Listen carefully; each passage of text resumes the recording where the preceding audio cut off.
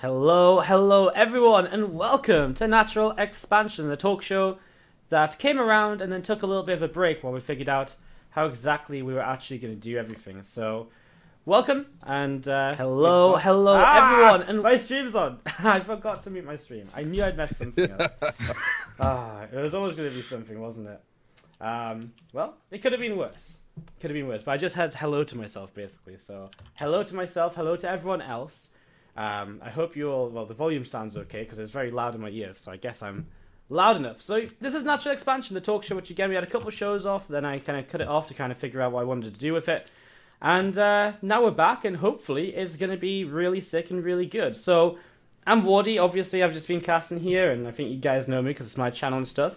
I'm going to be joined by Lycan, who is my new co-host. He's going to be here for every episode of the Natural Expansion, more or less. So hello Lycan, how you been doing? Doing great, man. Glad to be here. It's exciting, new content, shows again, and I don't have to do the fucking legwork. That's the best part of this. Yeah, I'm the one that seems to be, that has to do all the typing up and the figuring out and all the rest of it, so it's been fun, though. I've actually kind of enjoyed doing the typing and stuff yesterday and putting it together. It's been an experience, especially because I've been doing some TV stuff lately and I've seen how they do it all properly, so I've got like a new meta in my mind of how to approach it all and stuff, so that's fun. We also have the unluckiest guy in North America right now. It is Penguin. He's joining us as our first guest of the night. Dude, what's up? How you doing? I'm good. Why am I the most unlucky guy in North America? Because you always lose all your money to me. Am I wrong? Loses money to you. Does Penguin have a gambling problem? I would say so, but I don't think we're allowed to say that actually on stream, you know. So. Oh. Yeah. So, yeah, how you doing, Penguin? Apart from your gambling issues. I'm fine, buddy. Thanks for asking. I'm in the process of waking up. Mm-hmm. That's a bit of a messed up sleep schedule. Like, even for you're East Coast, right? So 7 p.m. That's a little bit messed. Yeah. It's not 7. It's 5. Jesus. It's 5. Oh yeah, I can't do hours. 24-hour clock. Too much for me. Math, man. Math. And, of course, we got Optimus, one of the most recent additions to Dead Pixels. How does it feel to finally be able to flaunt your D-Pix? Feels good, man. That was my favorite intro that I had set up. You're probably prepared for that one. Yeah. When I said I spent all day yesterday like writing the notes, it was basically thinking of a good intro for the D-Pix joke, so... 7 out of the 9 pages I'm sure this is not just different D-Pix jokes. Yeah. It's like sure it's not going to be the last one. The bad ones. Yeah, man, I was not going to let it be a letdown. But seriously, Optimus, what's up? How you doing? I'm doing good. Recovered a bit from Nation Wars, so doing better than before. Yeah, well, that was kind of sad. How does it feel?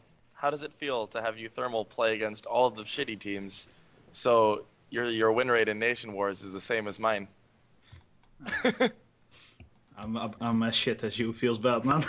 I know, right? That can't feel good. That cannot feel good. Yeah. I mean, it happened. You know, I kind of didn't expect we would 4-0 all of the teams in the groups. So I expected to play, and then they sent out Nerd Show first, and well, here we are, 0-4 loss. It's kind of sad. I mean, like... Nerdchio's pretty good at this game. Yeah, Nerdchio's pretty good. But, I mean, he's like, above average, slightly. The Netherlands is like my second home, I feel. I have a lot of Dutch friends and all of that, so... It was kind of sad to see the Netherlands go, especially Mark. They played such a sick game on Varney, like Mark and Nerdchio. Anyways, we're actually going to talk about Nation Wars a little bit later on properly, and we'll get to that. So, just to run us everyone through kind of what we're going to do today and what we're going to talk about. We're going to kick things off with general introduction and news. So we're actually going to go through kind of recent news items that's been happening in kind of like the last couple of weeks. Obviously, this is going to be a show that happens every 2 weeks. So the idea is that we can talk about like the last 2 weeks of news. So this might be a bit more than 2 weeks ago because I've been writing stuff down for a little while. But this kind of like the important stuff over the Christmas and holiday period. I really like that you're doing it every 2 weeks because every week was really ambitious for intense, such a dead right? game to have news. Such a dead game. Wow. That took 4 minutes and you dropped the dead game bomb. That's incredible. Is that a new record? We should make a drinking game out of it, honestly. Like, yeah, I just don't even know. But yeah, I think on a serious note, to respond to your point, 2 weeks is, I actually think, a good rate of being able to discuss stuff, and also being able to produce the show as well, because there's like a lot of production that goes in, like having to ask people to come on and actually making sure they're going to show up and that they actually want to be on the show, and that Lycan isn't busy cooking up like another meal, stuff like that. So, well, yeah, yeah. And also at the same time, we get a full docket of things to talk about. We don't have to stretch things too long, Yeah. We're not scrounging 1 week and then, it breeds exactly. consistency.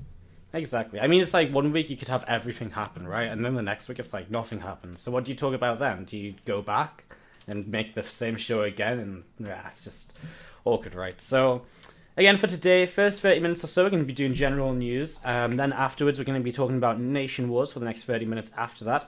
That'll bring us up to a quick break, about halfway through, and then we're going to come back, talk about the OSC Championship, which just wrapped up, and which is already launching its season for 2017. The WESG Global Finals, which is what everyone's going to be watching this coming weekend, and we're going to be talking about the gameplay segment, the community feedback update, and maps, which they've actually gone and sort of fixed in the last few hours, so that we can't bitch and moan as much as I wanted to. So we're going to have to be a bit more like, oh shit, Blizzard actually did something. So we still can, trust me. Yeah, we still can. We'll just be like, well, they did this one time, but I remember back in 2011, and Blizzard really fucked up, and that still haunts me to this day. So we can go around. All right, so obviously thank you everyone for joining me as well. Hopefully it goes without saying. And we're going to be kicking off. So our first topic of news is going to go back a little while ago, which is that Showtime and Daishi are going to be joining Armor Team, which is the new project from Lurels. I don't know how to say his name properly. It's like Lurelis. It's French. I'm just never going to get there. But this also comes basically as the death of Millennium. So Millennium disbanded their StarCraft 2 roster, and suddenly, I mean, this new kind of French organization shows up, but the loss of Millennium in StarCraft is kind of a big deal that doesn't really necessarily bode too well for the game. In my eyes, I mean, losing Millennium, they're a big team. They're a team which people recognize as well. Like, I know, like, I run the team league, right? So when I'm casting, I feel Millennium is always one of these teams where when you cast Millennium, everyone's like, oh, Millennium are playing. I know Millennium. I'll tune in for Millennium. And even though they've, a couple of the players are going to a new team, obviously, Marine Lord is kind of retiring as well. This is kind of like, is it going to be as good for StarCraft, this team? Is it going to be, still the same? What are your thoughts? Anyone liking? Death of teams. I think Millennium getting out of StarCraft, we're seeing a lot of this where these big teams are starting to drop. And Millennium, it was a big name. It was a good name to have. But at the same time, I don't think it's going to be necessarily huge for the scene. We're seeing a lot of other big teams step up and take on players. So I think it's a sad loss. Millennium has had some good players. We've seen them. The thing that is unfortunate is Millennium's a very solid and consistent team. I never heard someone complain about their players not getting paid. They've always picked up good players. They seem to have been very supportive of those they do pick up. So, I'm curious to see who the next people to come into the scene will be. Like the team that they're going to now, which is Arma. Yeah, I mean, on the plus side, I think it's actually Millennium dropped a lot of their teams. They dropped their Hearthstone team as well. They dropped everything. They dropped everything? Wow. I think they dropped a lot of their teams, and I think pretty sure even the organization staff. closed. Yeah, I think they pretty much abandoned. I'm not sure though. Don't quote me on it. But I'm pretty sure I read something about like almost the entirety of Millennium disbanding. Yeah, I thought they I'm dropped like pretty a sure- few teams, but I didn't think it was everything. So I only knew about about the StarCraft 2. I knew I'm they also dropped not Hearthstone 100% as well. Sure, but I know they dropped Hearthstone, they dropped World of Warcraft, they dropped StarCraft at the very Right. least. Wow. So I don't think this is not like this doesn't really say anything in particular about StarCraft as a scene because they're dropping so much shit. But yeah, it's sad for sure. Millennium's always been a bit of a staple. But at the same time, with Showtime and Daishi already going to Arma Team, and Marine Lord had already kind of said that he was planning on retiring if he didn't make X amount of prize money, which he didn't make this year. So nothing is really too... I don't think it's going to be that different from what Millennium would have been in 2017. Same management structure, same people so far. So I'm optimistic with the Arma Team. So, I actually have fresh information from Aromi himself. Millennium closed almost all of its esports division. Apparently, SC2 was supposed to be dead 2 years ago, and it was a Webedia decision not related at all with Millennium. So, there is our update live from our very reliable source of the French scene, Romy. So, I should have just asked Romy in the first place. Alright, then let's go away from Millennium dropping, but at least we got a new team, Armor Team, and they've... I've seen them kind of having a stream up, and it's apparently very popular and stuff. It's got a lot of viewers all the time, so it seems as though Showtime and Dashi have found a new home, and obviously Greenlord was kind of going to retire for a while. He's been saying that, so yeah, I guess it's just kind of news. I guess nothing really to go too much further into in too many ways, which I guess will allow us to just go into our next topic, which is going to be about another team kind of leaving the ranks of StarCraft 2, which is Evil Geniuses, which you might think, I mean, I sort of thought, well, he was left on EG, and I guess it was kind of Huck and In Control who, I mean, In Control is still around StarCraft casting a lot, but I mean, he hasn't really represented EG in a very long time. At least in my eyes, like, he's been on EG, but I can't think of the last time I really related In Control to being on EG. Is that, like, the same for you, Optimus, or do you have a different view? Like, was this EG departing from StarCraft a bigger one for you, or the same for everyone else? Just, I mean, we kind of saw it coming when they started dropping like the majority of their roster, but yeah, and the way that it happened, it's kind of sad because it did help them build like their team, and it helped the SC2 scene as well because it was one of the very first teams. So, but I guess we could kind of see it coming. I, to be honest, didn't really know who was still in EG in the end until I read the post. I was like, all right, Huck and In Control. So that's really sad, but I guess kind of expected. I do believe Huck is also in Overwatch, if I recall. I'm not sure about it though. Yeah, Huck's been doing a lot of Overwatch lately. He's been casting a lot. He was in the World Cup as well, so I don't think it's a big surprise. I mean, I'd say the players that were left on EG were kind of gone from StarCraft. Again, like I don't want to say that because In Control is still very much so in StarCraft 2, right? But again, he definitely took a step away from EG over the past months, anyways. So I don't think it's, if this was like 2 years ago and EG left StarCraft when they still had Jaedong and Muslim and whatever, this probably would have been a much bigger sort of deal. But now, not so much. There was kind of I guess one of the things which I sort of felt about this that was most interesting, which kind of kicked up a lot of fuss, was that EG sort of just ditched them and went on. Like, they didn't make much of a deal about it, and like there's a lot of drama about it, saying like, hey, like, we don't really care. And everyone's like, well, that's not cool because StarCraft really helped you to be, where you want to be. Is that something you think Org should take a bit? I mean, let's go to Penguin because you're a manager, right? And you're a player manager, so maybe it's not quite on your scale, but you're still up in like the upper ranks of an organization. For you, like, how important is it that kind of teams try and not screw up their PR like this, I guess? Because this was a bit of a screw up. I don't follow EG very closely, obviously, because they don't really have that much going on in StarCraft, but from what I've heard, ever since the new ownership's taken over, PR has just been an unmitigated disaster, and this is just kind of another symptom of that. Like, this is, like, it wasn't even, like, they released the StarCraft team and, like, I think it was a bunch of FGC guys in one sentence. Like, not even one sentence each. Just like, hey, also, we're closing StarCraft and a bunch of FGC stuff. It's like, what the hell are they doing? And like, it was done on Twitter as well. Like, why do you even have a website? Like, this was just so stupid on so many levels, and just even on a pure numbers standpoint. Like, obviously EG is not an organization that worries so much about numbers. Their numbers are very good, but like, any kind of opportunity like this, when like somebody gets picked up, somebody leaves the team, something big happens, that's an opportunity for you to publish. Doesn't even have to be a very long article, but an article on your website which can generate hits on your website, which helps you in the long run. Like, there's so many levels on which this is just so stupid, and it's like, I don't know, like, they just don't seem to have any idea what they're doing right now, these new managers.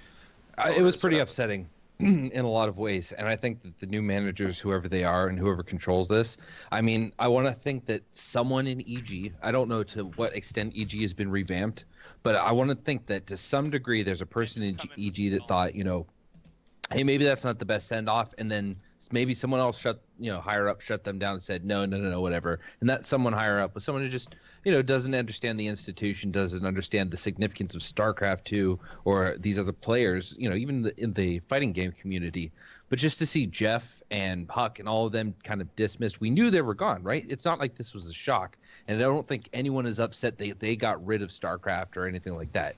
Everyone gets it. We're seeing it from a lot of teams. The biggest fucking issue is the fact that they just were like, oh, by the way, we're done with StarCraft. That was it. And I think that game deserves a lot more from them. Yeah. I mean, I think that's those was people. everyone's issue. I mean, even the fighting players that they left. I mean, I'm not into the fighting game community much at all, but I know from talking to some people, these were like big drops, and they just like, oh yeah, by the way, they left. It's like, what's happened to EG? Like, they just completely changed from being this team which were PR. Like, they should have been named public relations, because that was how, that's exactly what they were branded on. Like, and that's why they were so popular, because they were so good at that throughout the entirety of their lifetime as a team. So that was kind of falling. crazy. Yeah. Genius, like, all Like of it. I really, when I read the Reddit post, I was like, oh, they made a video like of all the highlights, because their StarCraft squad was probably for the longest time their biggest until Dota came along. Right. So I was really surprised they didn't at least like a short highlight video or even just a short video in general or post. So yeah, that was pretty sad. Yeah. All right, moving on. GSL is back. Who's excited? I think everyone, right? I mean, GSL is always great to have. And it's just great to be back, and there's some really great highlights already. We're not really going to talk too much about GSL today, because there's only been a couple of groups, and I feel talking in depth about round of 32 groups is something that can go on and on and on forever. But there's a couple of things we can talk about. First of all, Scarlet qualified for GSL. I mean, for Foreigner StarCraft, that's pretty darn amazing. Yeah, I'm really excited. It's I mean, I think that Artosis just released an article, and I haven't had a chance to read it, but it was about the history of foreigners in GSL. And when Scarlet qualified, I can't remember his name, but the one caster tweeting, she's the first foreigner to qualify. And then there was that whole dust up about, oh, actually, she's not the first foreigner. He's like, no, technically, what I mean is first foreigner today. I think that's what he was going for. But there was a lot of excitement, because what a lot of people remember, including myself, I actually didn't know there were people who qualified for GSL through there, because that was before my time. They didn't go through the qualifiers as far as I had known. I had known about the, what people call the charity and all that, the seeds of the really popular foreign players. But I think, I don't know, it's 2017. The game is incredibly evolved. If you look at the meta back in the day, you could have had diamond players now beating grandmaster players back then. Just that skill floor has risen so much. So we're seeing some really advanced and exciting StarCraft. We're hearing from the best players in the world that StarCraft is the hardest it's ever been to play. So to see foreigners up there succeeding, I think that's a direct correlation of what happened in 2016, the fact that these foreigners got to play on these exciting stages. I think it's a reflection of the hard work of those players who actually did it. And I think it shows that foreigners can, in fact, put their nose to the grindstone and get shit done. Most definitely. I mean, Scarlet's just dominating right now as well, so it's going to be really exciting. Yeah. I mean, she just went huge in Nation Wars. We'll talk about that as well. The other big news from GSL... Well, go on. Can I yeah, comment sure. on Scarlet? Of course you can. I think that I think that Scarlet is very, very good right now, and I think she has a chance to make it out of her group. But I don't think her qualifying is like a sign of anything at all in the slightest, because her bracket was just kind of a meme how easy it was.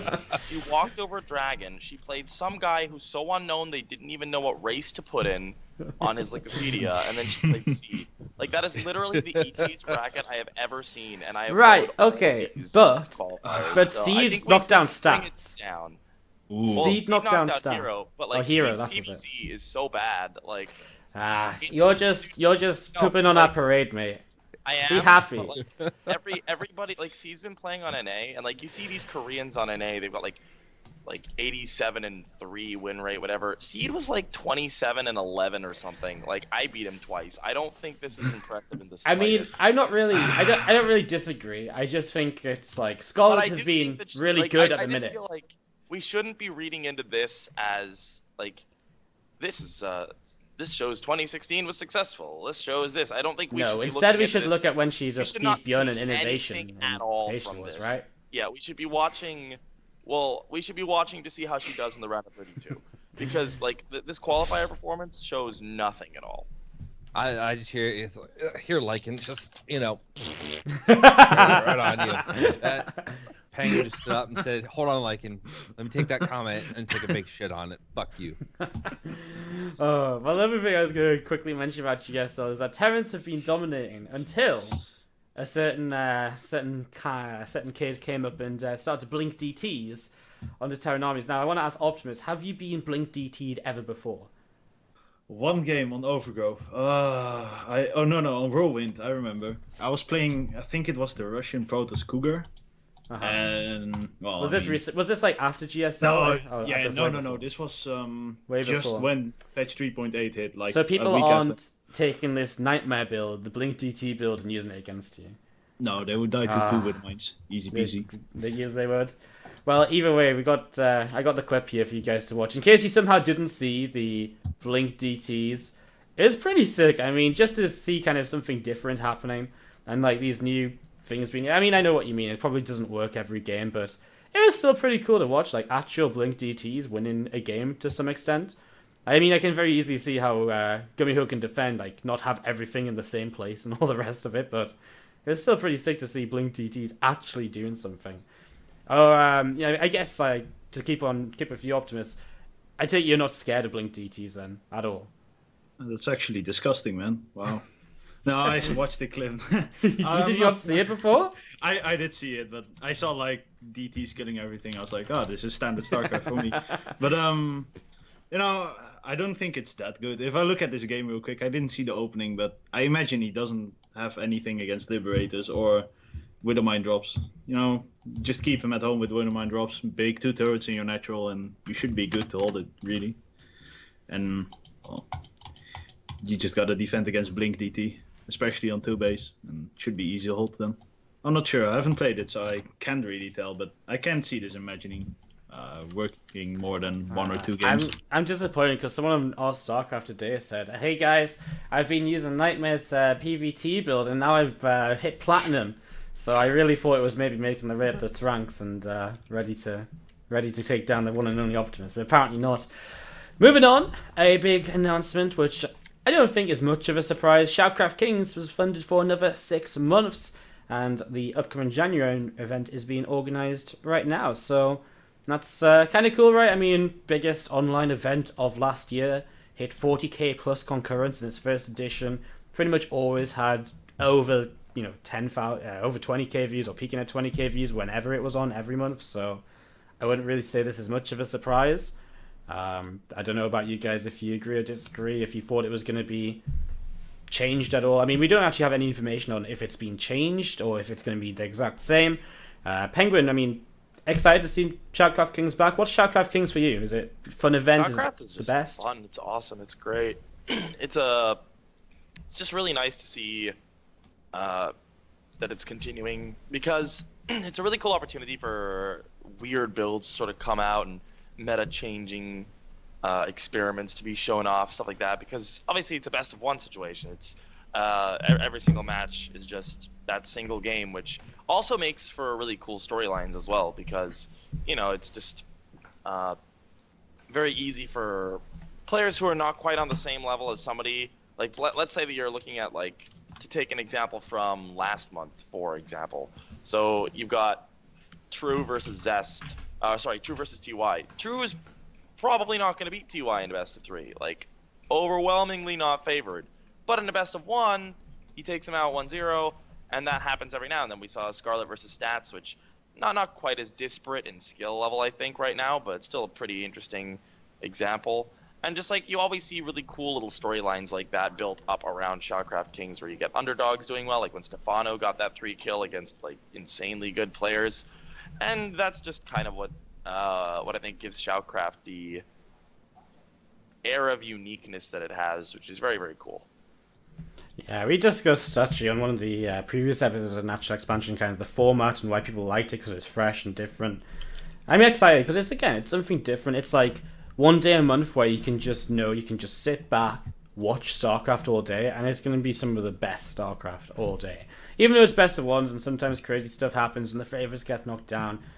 I think that's something that's really fun for the community to kind of rally around as well, because like I remember the first one, or the second one even, or pretty much every single time it's on, our StarCraft gets filled with, oh, look at this result, or look at this clip, and look at this micro, and all of that. And I mean, that's happening more and more in our StarCraft anyways, with like Bjorn streaming, because he makes like 10,000 Reddit-worthy clips a day. But like, at the same time, like, it's really cool, because when you get hyped like that, it gets other people hyped like that. You know, if someone comes to our StarCraft and it's like, you know, you see one post, you're like, oh, cool, something cool happened. If you see like 10 posts in a row, like, this event is amazing, people start to get the idea and, you know, tune in as well. Something that you watch, Lycan? Do you watch StarCraft Kings all the time? Or I don't watch it all the time, but I mean, you know, it's really exciting when I forget that it was going to be on. I wake up and I see the notification that, you know, Total Biscuit went live with that. It's incredibly exciting to watch. It's really fun. You guys already touched on, you know, the awesome storylines that come from it. I think that one thing I want to say though is what Total Biscuit does is he creates this awesome bit of content that generates a lot of hype and excitement, and it kind of just makes the community healthier, because we're talking about something that's good. When we have these tournaments where people get over, you know, regional locking or something like that, and we just have people discussing the happy-go-lucky, awesome, cool things that StarCraft can be, that it is, I think that does a lot for the scene, and I think that that's something to be appreciated. Most definitely. All right, we're going to move on to our last piece of general news before we move into our Nation Wars chat in about 5 minutes' time. So our last thing up is going to be Cheeseadelphia 4, which is, of course, an event in America run by Nerd Street Gamers. Penguin was there, so he can be our expert on the topic. I mean, Penguin, yourself, you had a pretty good run, fun to play in event. Yeah, I did pretty well, which is nice. I've been doing really badly the last few lands. Like the last couple Psystorm Cups, I did so badly. And I'm playing really bad on ladder right now, so I didn't expect to do okay. But I did all right. I lost against Jon Snow, and he won the tournament, so I'm pretty okay with that. I think one of the coolest things was just how many insanely good people, or not like insanely good, but how many pretty good people there were at this tournament. Like, coming in, like one of my stream viewers came to hang out, and he's Masters 1. It was his first event, and like before the event, I was like, oh yeah, you know, like he's Masters 1. He can probably make it through Group Stage 1 out of Cheeseadelphia. And then you show up, and there was just so many like top 100 GM players there. It's Masa, McMonroe, Semper, Cybercat, Jamilion's not bad, Crayon, Suppy, Sacrilege, Jon Snow. Like, I've gone through 1 out of the 4 lines of the groups, like, right now. Like, there were so many good people. It was really, really cool, and definitely it shows the growth of Cheeseadelphia as a tournament. So, really, really cool to see them just continuing to do well. And there were some really cool results as well, like Tag You're Pregnant, who has the best name out of anybody ever. He flew in from Cali and came top 8. Like, he did really, really well. And this may or may not have been his first event. He took out Game Time twice, 2-1, beat EJK, lost against Masa. Like, that's pretty reasonable. And then Jon Snow winning was insane. Like, 3-0 over Masa was like, nobody expected Jon Snow to 3-0 Masa. And then, like, even, like, Raze has been doing really well in tournaments lately. He won the Psystorm Cup 4, and he got to the top 4. He beat Semper, which is really, really nice. So, yeah, overall, it's a really cool event. Really cool NA cool results. I'm just impressed by how many people showed up. Like, I'm scrolling through Group Stage 1, it just doesn't end. Really crazy to see all the signups, which is really nice for Cheeseadelphia. I mean, it really has grown as an event. It's become a very consistent, I'd say, part of the scene now. You know, it's something which, especially maybe not so much European people, but I know a lot of NA players think, well, when's the next Cheese? You know, it's part of their diaries already, and it's something they plan around. It's something they expect to happen again because it's just become a consistent sort of thing. One more thing, though. I think it was M. Canning's first offline event, if I'm not mistaken. Yeah, that series against Print F. Oh my god. I was so triggered. Rodost, man. Okay, so just a little Print F anecdote. Print F, for anybody who's watching who doesn't know who he is, he cannon rushes every single game. He's just amazingly good at cannon rushing. And after he lost in the round of 16, I was walking around the player area and I saw him laddering on Europe with keyboard only. What he does is he binds left and right click to T and G, and then he keeps the cursor in the middle of his screen and he uses the arrow keys to pan around. What rank was he? Typical Diamond NA. 1? Typical NA. That's so NA. That's so NA. It hurts. Looking at this bracket though, I'm so triggered. Why? Why? TVC, man. Because all the There's Zergs won. legitimately only 2 best of 3s where the Terran didn't win. Where the Terran won, sorry. Oh, in the Ah. bracket, yeah. To be fair, though. To be fair, it's like massive Jon versus- Snow did really well. Was it though? I mean, But Jon Snow played the well, only but ones- No, the other Zergs all lost. So. I didn't see. I saw one game of Suppy Raze, and I saw all of Massa Jon Snow. Hey, But it felt like Massa was just lost against Mutas, really. Yeah, I Masa, he just kind of showed up and played Overwatch the whole time. I don't know how much he's been practicing. to be fair, who cares about that? I The thought Print he would F, stomp the Jon Print Snow. FM Cannon series was just incredible. Like, That was amazing. never That before was have I so- seen a blind defensive forge against a cannon rush into like a 15-minute one-base game. I was sort of disappointed because apparently Printf never expands, and yet I saw the 2 games I saw, he expanded in both, albeit in his opponent's base / his opponent's side of the map. It was pretty intense. It was actually some really exciting games for how wacky it was. It was pretty crazy. So yeah, that was that.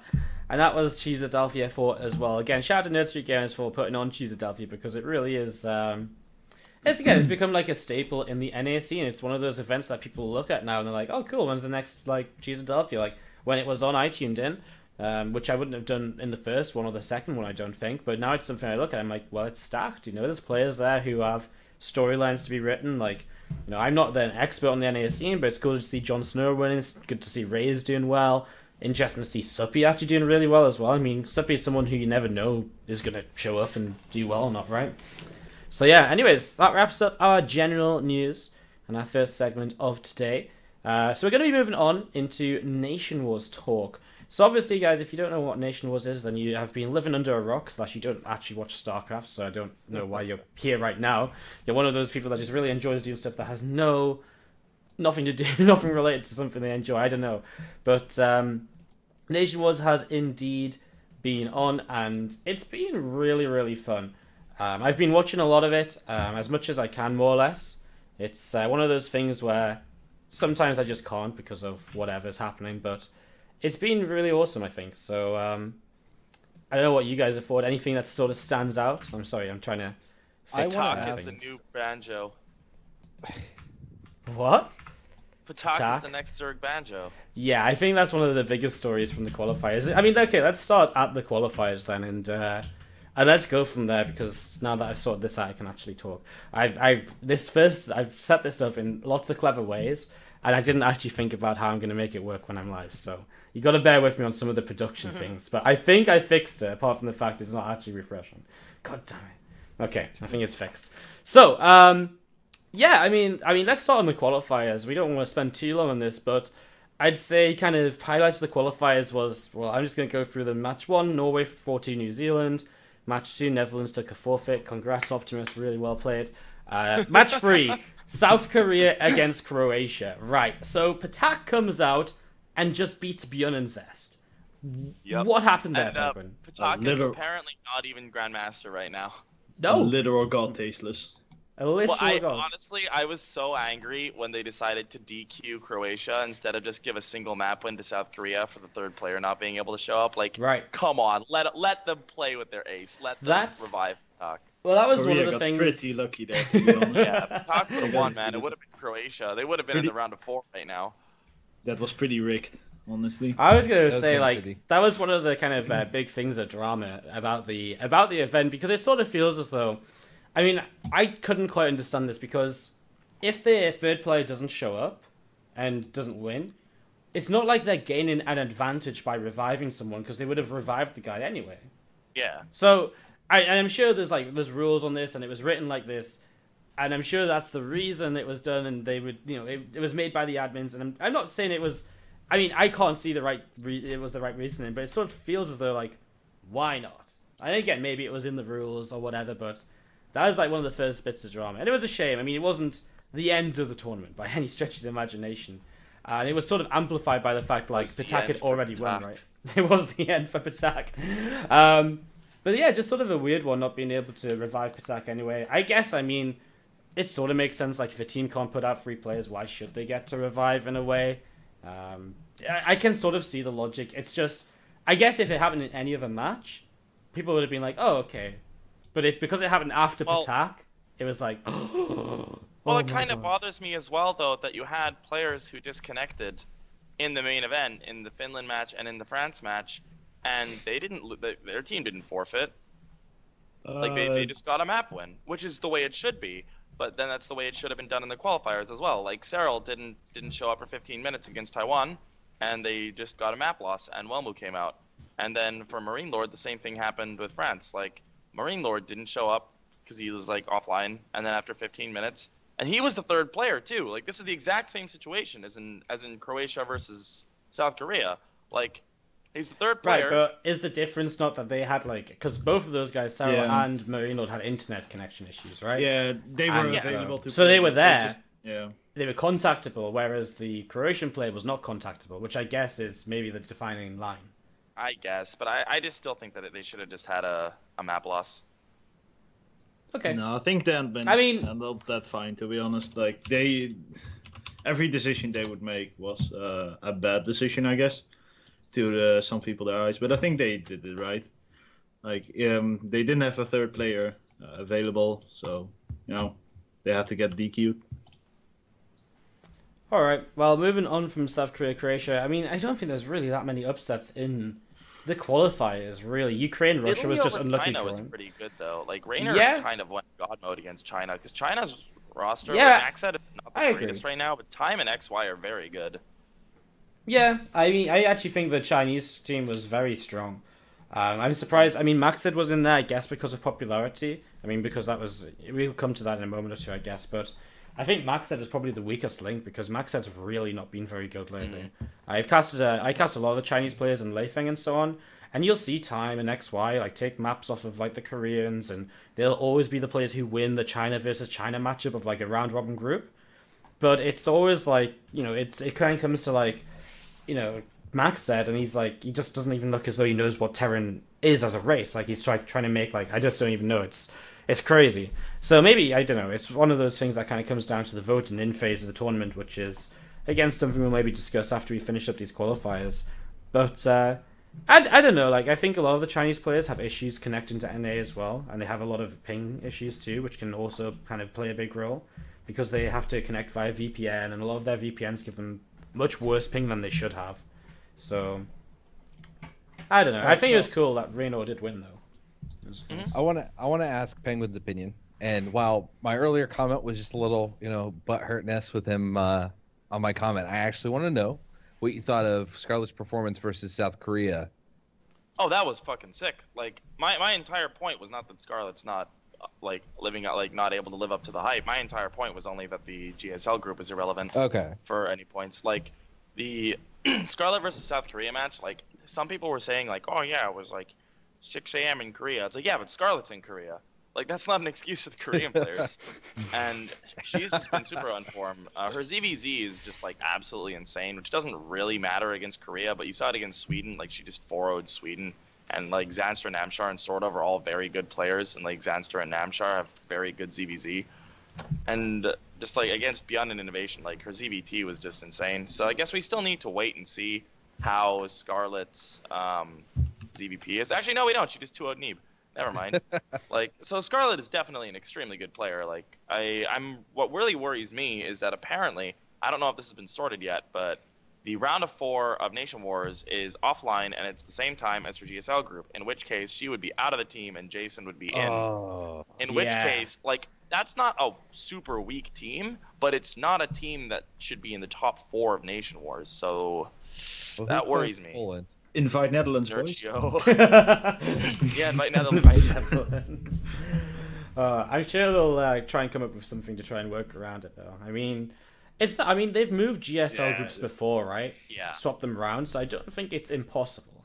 And especially O Gaming actually have quite a good relationship with at least, maybe not GSL in particular, but with like Korean side of things, because they have broadcast. They were like the only broadcast of like Pro League from replays and stuff like that. That was foreign, like that sort of stuff. So I imagine they have the resources to make it happen. So we'll just have to sort of see. I want to know think- how Nathanius felt. They kept putting him out first. I wonder if that Yeah. was, hey, let's do a crowd pleaser and put Nate out, or if that was. No, To be fair, Nate played some really good games in Nation Wars. Oh, like, he did. Man, No, Nate absolutely. would have beat Bly if he Yeah. had made like 190 workers. Yeah, that was like I actually No. really think he could have done. I mean, I don't think played USA amazing. should have been there anyways because UK should have beat them in the qualifiers. But I mean, what can you say when Neeb just suddenly decides to actually play the game? But yeah, I mean, talking about the main event, like, I mean, let's just go through it because it's kind of interesting. So we sort of talked about the South Korea group. I think Canada, Scarlet, very impressive. How about just before we go into USA and Nate a little bit more, let's quickly talk about Zest Semper because that was a really sick game. Semper took down Zest, and any thoughts? Is this just going to be a response of Terran from Penguin, or? I mean, I didn't see the game, but Terran. But Terran, okay. Semper actually played very well. Terran, TVP is a bit Terran favorite now. I think like 60-40. Sounds about right. It's Yeah, a slight bit. just a 20% win rate advantage. TVZ is a lot worse. Trust me, man. Oh, No, man, but- like But Terran Zerg is nowhere near as hard as. it's a lot. Okay, we're not balanced talking. But Semper actually played very well. I was pretty impressed by his play. I didn't see the entire game, but it did look pretty good by him. So yeah, we'll see All right. how he's gonna do in the offline part against Poland. All right. It's gonna be hard because Zerg, TVZ, right, Penguin. Oh, I was saying that Terran is stronger against Protoss than against Zerg, just for clarification. But I think TVZ is like, I don't know, I think it's very difficult to tell what the actual balance is like with the current maps. So we'll have to see when the new map pool comes out. All right, then let's jump to Group USA because I think Group USA did have some really sick games. Like, I think like Nate taking on Bly was pretty exciting. Like, it did happen twice, right? Like Nate took on Bly twice, and both games were sort of close. If I'm mistaken, was it just one of them? I think it was only one. Well, Yeah, I just think one? it was one. Because Nate, they didn't revive Nathanius, right? I think No, it no, was no. But they played in the no, losers they match. played in the again, first match, but and the I didn't first see match. the first one. I only saw the second one, and like the second Okay. one was just so sad because like, especially because of the amount of like drama that's been surrounding Nate playing for NA or for USA.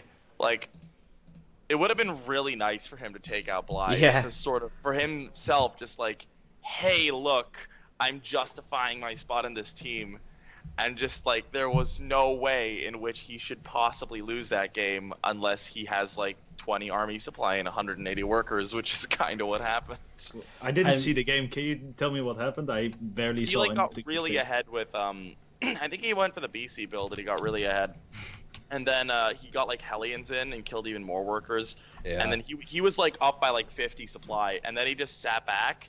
And Bly got to max out, and then Nate had like literally, I'm not exaggerating this time, like 130 workers and like 70 army supply because he just kept making workers, and then That he nerves, lost to, like man. a maxed out push. Yeah, that's nerves 100%. Like that's so sad. I mean, I would say he justified being on the team with how he played. Yeah, there was probably better players that could have played for NA, but for USA. But I mean, that's the format of the event, right? And I mean, it was stated by O'Gamer multiple times in the admins, like, hey, this is an event for the community, by the community. We like the voting phase because it's simple on our end. You know, it gets rid of some of the qualifier issues and all of that. It's like it's just a way to do it, and that's the way it is. Sort of like, you know, this is it. So I kind of like, I mean, I didn't really like the voting system. I mean, I think UK got screwed over massively on the voting system. I don't even understand how certain players got voted in on the UK scene. And I mean, they're part of my team, and I don't understand how they got voted in because it just made no sense. Like, I mean, no offense to T-Ball, but this guy, he never shows up to a LAN. He's never done anything for the UK scene. And he got voted in over Clad the Lad. He's like a meme, like a literal living meme of Nation Wars. So, I mean, there was some like sort of voting. I'm issue gonna things, but- take the bait. Go I on think T-Ball has played a lot more though. I remember playing against him, and I can't Yeah, even recall playing I against guess. Cladorizer since the Star Wars game. Right, but like, So I think does like the viewership, does the community think of that over like Clad the Lad? I don't know. I think it's better to vote for active players than memers. Yeah, I guess so. I mean, I think I it's, mean- I think it was probably a better team that we put out, I just don't like the votes themselves was like interesting. Like I don't know. Like I was just intrigued that he got in. I mean, it was really cool that he got in. But yeah. Anyways, yeah. I mean, but back to the original point. Like, I mean, I think Nathaniel's getting in is a good thing for the event because it's the player people want to see. Otherwise, they wouldn't have voted him in. And then he's actually good enough to come in here and like actually play and actually kind of put on a show. I mean, Lycan, do you have any views on like I guess the overall kind of system of Nation Wars? Because it was something that sparked up a lot of debate and this sort of thing as well. There was also the thing I think Group USA is a really good example of it actually, where basically the revive factor, where they only allow 3 players per team, but it's a best of 7, right? So there's 1 revive, and it always seemed to be the same hero player for a lot of these matches, which was winning out. Like Bly took all of the games for Ukraine, Snoot won all of the Norway games. Neeb won all of the USA games. And I mean, it changed a lot going into the other matches and into other groups. But, you know, this was another thing, another part of the format which a lot of people weren't quite happy with. So let's talk about the voting in part first. I'm conflicted, right? Because Nation Wars on one point, you know, you think people want to see their favorites represent their nation, right? So you're kind of giving them that voice to vote and decide who gets to represent it. But at the same time, you know, if let's pretend that I actually got to GM for once and I get there and people start voting me in for this, it's like, do you really think I'm the best person to represent, you know, the USA? I'd be barely GM, but I'd be there. I think that they should at that moment have the right to kind of go, you know what, we kind of get why you guys voted for him. But then again, don't they nominate who people get to vote for, right? Like they put them on the board. You sign up. So okay. So like for example, for Netherlands, Roddy didn't sign up because I think Mark said something like, "Oh, Roddy asked us like, hey, do you think you have a better fit player than me?" And they said yes. So he didn't sign up because he knew. Yeah, he would probably get more votes. But I don't think it's wrong that Nathaniel signed up personally because it's his right to sign up and it's his tournament. You know, he's allowed to. I think either Nation Wars or the captain of the country should be able to have like a final say. The issue that I see with that, I considered this a bunch, like, oh, what if each country just had like a manager or whatever? The thing is, then it can still be very political. And I think that's a bad idea. I think that's even worse. It's a pretty bad idea. That's gonna at least this way you're pleasing the viewers, right, and the community. I think the way they did it was almost perfect. I think the voting system is fine as long as it's not gonna get abused by like. Well, Nathaniel's played pretty well, but there could have been examples of like a low GM. Maybe let's say Wardy would be GM, and he would play, and there would be like 3 top 16 GMs for UK, but they don't get put in because Wardy's playing. You know, that would get I would be pretty triggered if I was in the UK, but I think they did it fine. They can't host the qualifiers. That's like expecting unreasonable stuff from them. No, but the thing is, it's done in conjunction with Blizzard now. So like obviously, Gaming does not have the manpower to run qualifiers, but like part of Blizzard's involvement, I feel, should be running qualifiers because it does like. They don't have to be streamed. They doesn't have to be all this stuff. But like, and I'm speaking as somebody who benefits from the voting system. Like, if there's like a qualifier and like the 8 best Swiss people sign up, I'm probably not gonna get in. So it's like, but I don't think that this system is the right way to go about it, though. I think like, you see it in some of these countries, but like the thing as well is that it's also just a bit of a popularity contest, and some of the popular people are good, but you have some really, really good people who just don't, like, they don't stream, like, they don't have the opportunities to sort of get the viewership they need to, or the notice they need to qualify when they're very deserving of being on a team. And I find that pretty disappointing. Obviously, like, you can't expect Gaming to run, like, 40 qualifiers, but since it is done in conjunction with Blizzard, I don't think it would be that hard for Blizzard to just outsource it to some admins, or just, like it's Blizzard, just, like... I think you're underestimating how hard it's gonna be. Like, there are some countries with like only 3 players. You're gonna have to verify their league. You're gonna have to put qualifiers for them. I don't think you need to have a Grandmaster League requirement either, because this is a national country. Like if you look at like, you should. I don't know, man. Like, you have the qualifiers anyway. So, like, once you get to the main event, you're not going to have those guys playing. The Grandmaster thing kind of more or less just weeds out people that would waste time. Yeah, it does. But at the same time, like, what happens, like the way it is right now, like, people like Pilly, people like Beastie Cutie, like, they get kind of fucked over because they don't have 3 GMs in their country, but they're really good players. And especially that gets amplified by the fact that certain teams are apparently, I mean, not saying they are, but certain teams had only one player win for them throughout the entire event before they got knocked out. So why shouldn't BCQD and Pili Pili get an opportunity? Yeah, I get that. And, there's a lot of people that are definitely pro players that haven't made it to GM. You brought that up earlier. So I don't think the GM thing should have been a requirement necessarily. I think, Masters or even Diamond is a good way to just keep, a lot of people from flooding the brackets. And, at the end of the day... you could have. I mean, this is again, there's I don't think it was in the overarching scheme of things. I don't think it was bad. I just think it's an interesting sort of thing to discuss. Yeah. But I feel as though maybe they could have had the GM requirement for teams. They should have had the GM requirement in the first 4 days of sign up, and say they get enough players from certain countries, but not enough from others. Then they say, okay, these countries are now open to Master League signups, or something like that. I mean, yeah, it might be a lot more work because who knows how many Master League players are going to sign up, and it might be unmanageable. But that's just something I think it's kind of fun to discuss. Could that have been better? Was it necessary? Do we need to, does it make much of a difference that BCQD didn't get to come and carry his team, or that Pili Pili didn't? I mean, from a lot of viewers' point of view, probably they don't care so much, apart from, in the majority, I mean, a small minority obviously do from that country, or fans of those players. Did it affect the tournament at all? Well, probably not. I don't think it would have necessarily improved the quality of any of the matches, necessarily. I just think it's an interesting thing to discuss, the differences it could have been. Because this is a very unique event, This is an event that's very different from anything else. And it's just interesting that this is what it is. I like what it is. It's a community event. By the community, for the community. It's for viewership. It's not the World Cup, which a lot of people look at it as, and that's where a lot of different opinions come from. But instead, it's this fun event where everyone can get involved and stuff like that.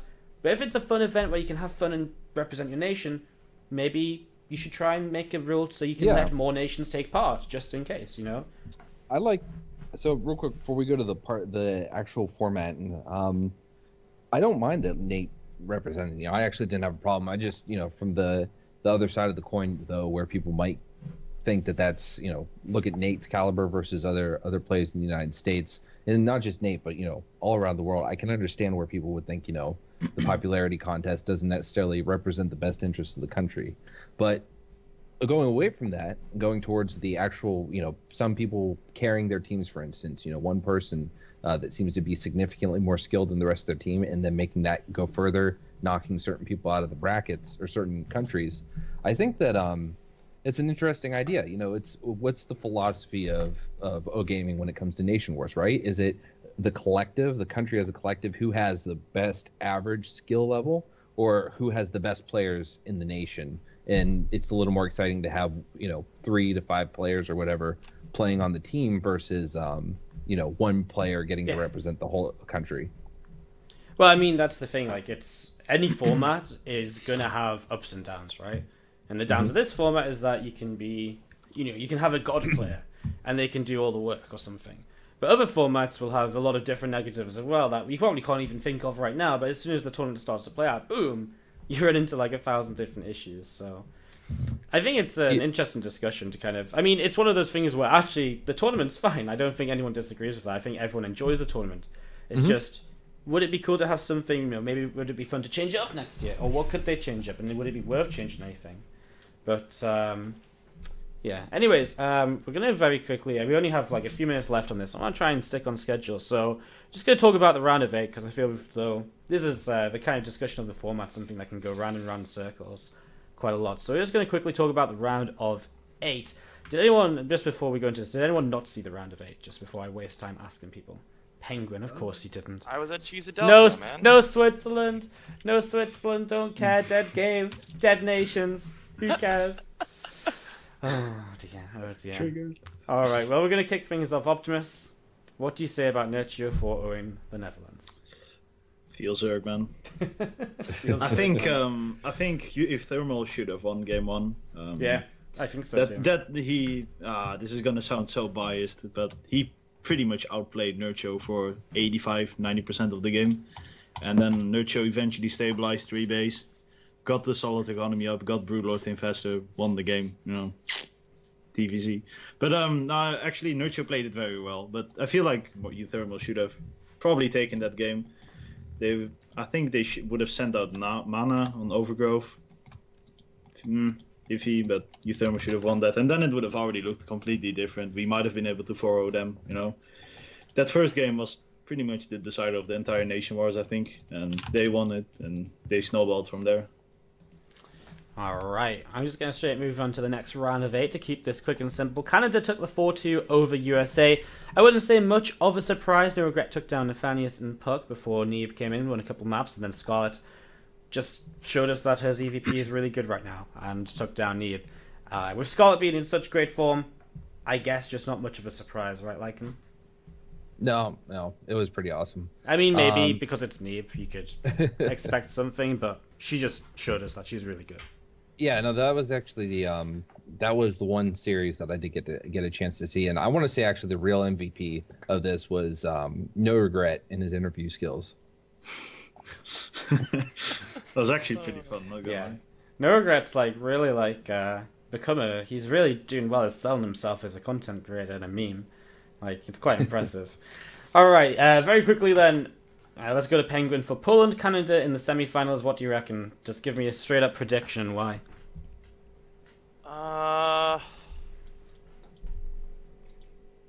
4-2 Canada, because Scarlet ZVZ. Scarlet ZVZ, and I imagine they'll open with Semper and No Regret, so Scarlet will come out third, provided that she plays in the semi-finals. But apparently, Ariel did say they're working on that, so I have faith.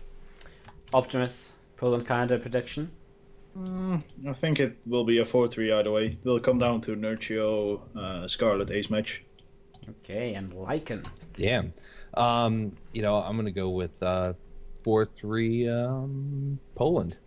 I think this is the rule, right? So you have to go the other way. I have to go the opposite by this point. Yeah. So you forced my hand, but I'm gonna take that risk, and then when they pull it off, I'm gonna take full credit and say it was my analytical brilliance.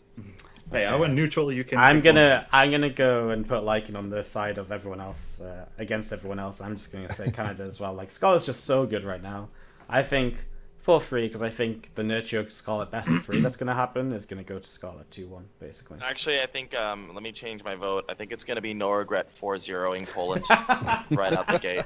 All right. Can you imagine? Can you imagine? No, what's gonna happen is No Regret 3 kills.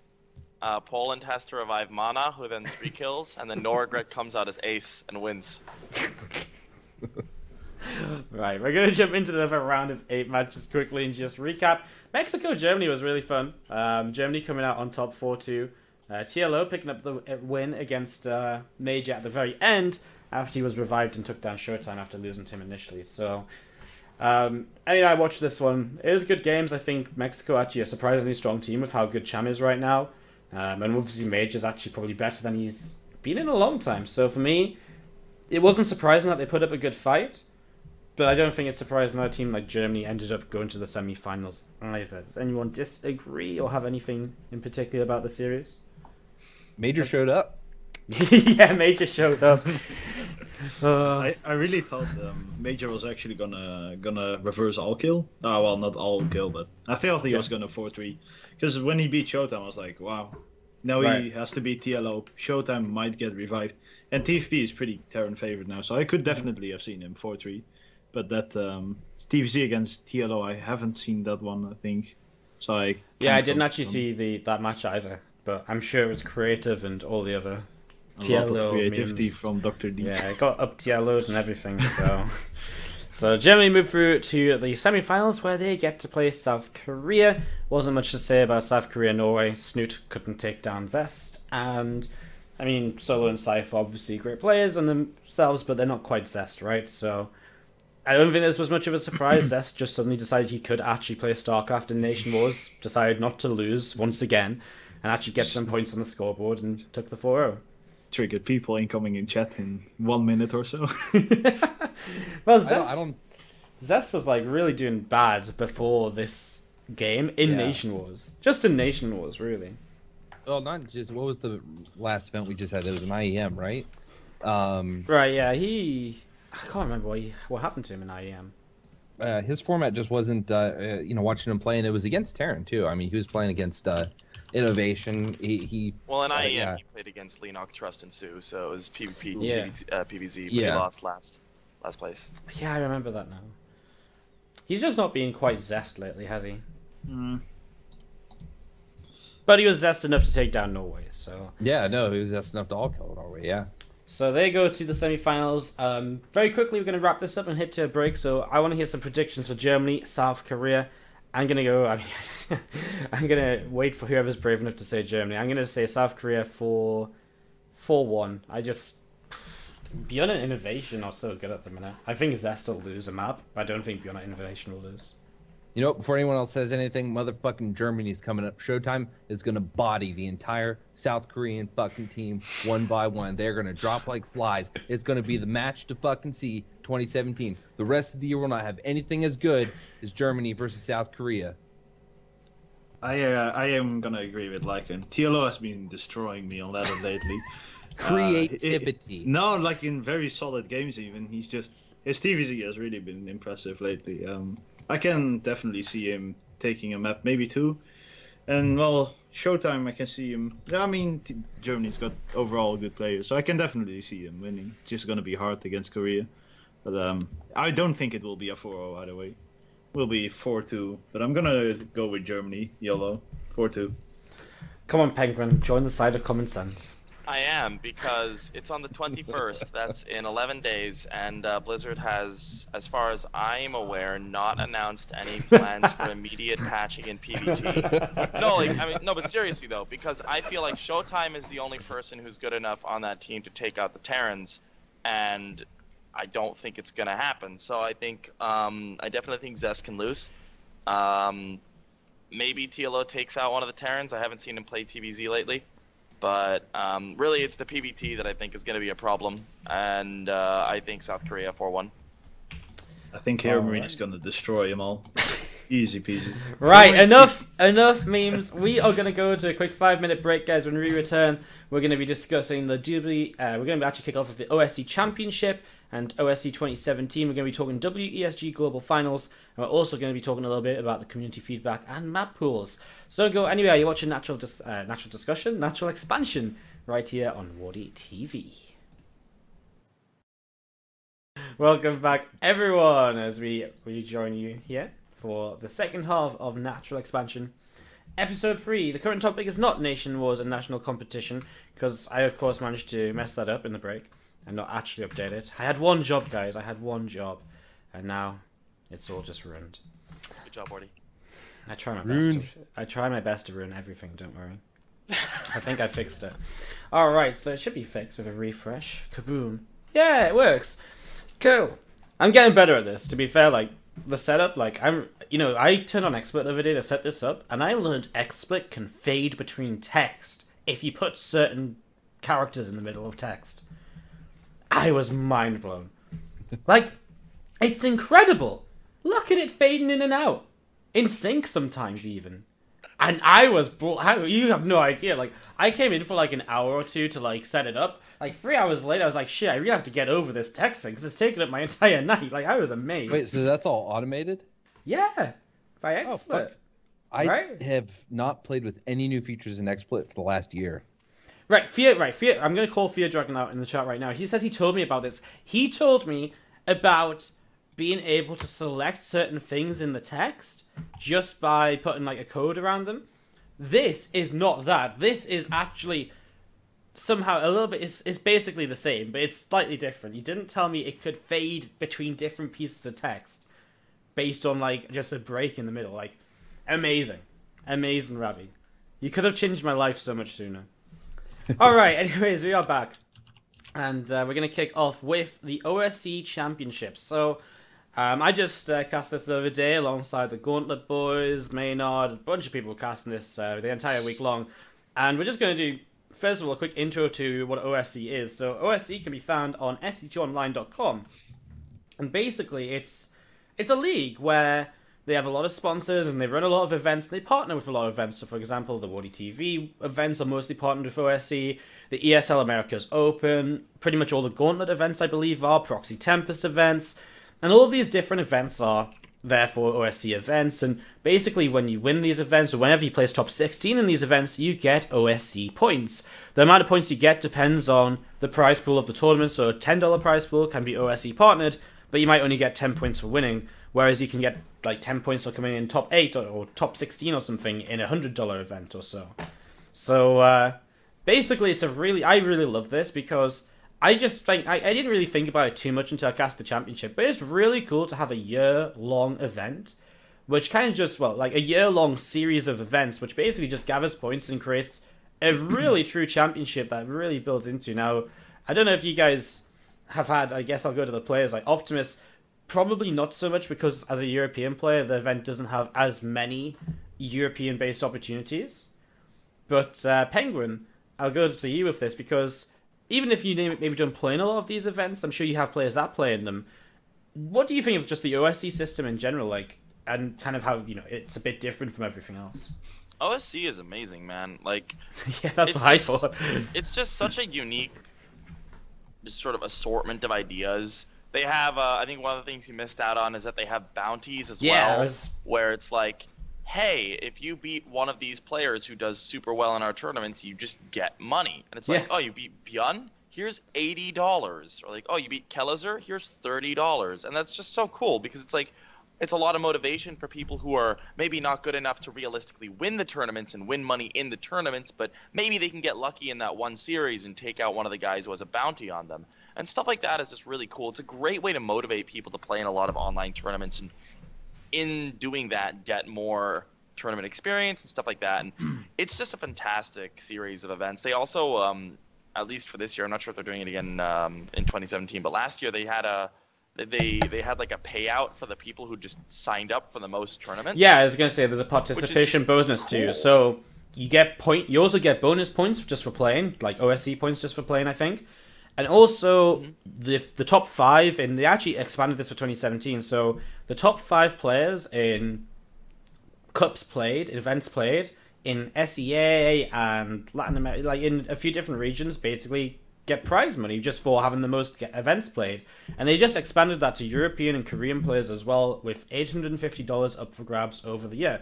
I mean, it's like an extra few $1,000s being put into StarCraft just from turning up to tournaments. Never mind also, all the tournaments they run as well. Just to talk about the points that you get from signing up, like, just to use this guy as a reference, I love this guy. I don't mean this as a call-out or like anything bad, but Illusory is not on the level of like anybody else who is in these global finals. He's just he basically just signs up for all these tournaments just for fun, and he wants to play somebody, and then he's going to eventually lose, like, or not eventually, he's most likely going to lose in the first round. But he made enough points from just signing up for everything that he qualified for the global for the global finals, which is just so cool because that's just like with the format, anybody who's motivated enough can actually qualify. Yeah, it's just maybe not this year for the Koreans though. Yeah.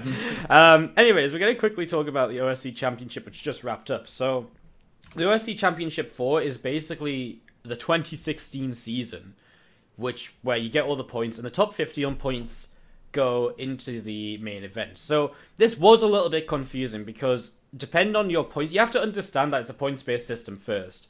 So basically there's a championship bracket and groups. And so what happens is if you're on the top 26 players based on points, you go into the championship bracket straight away.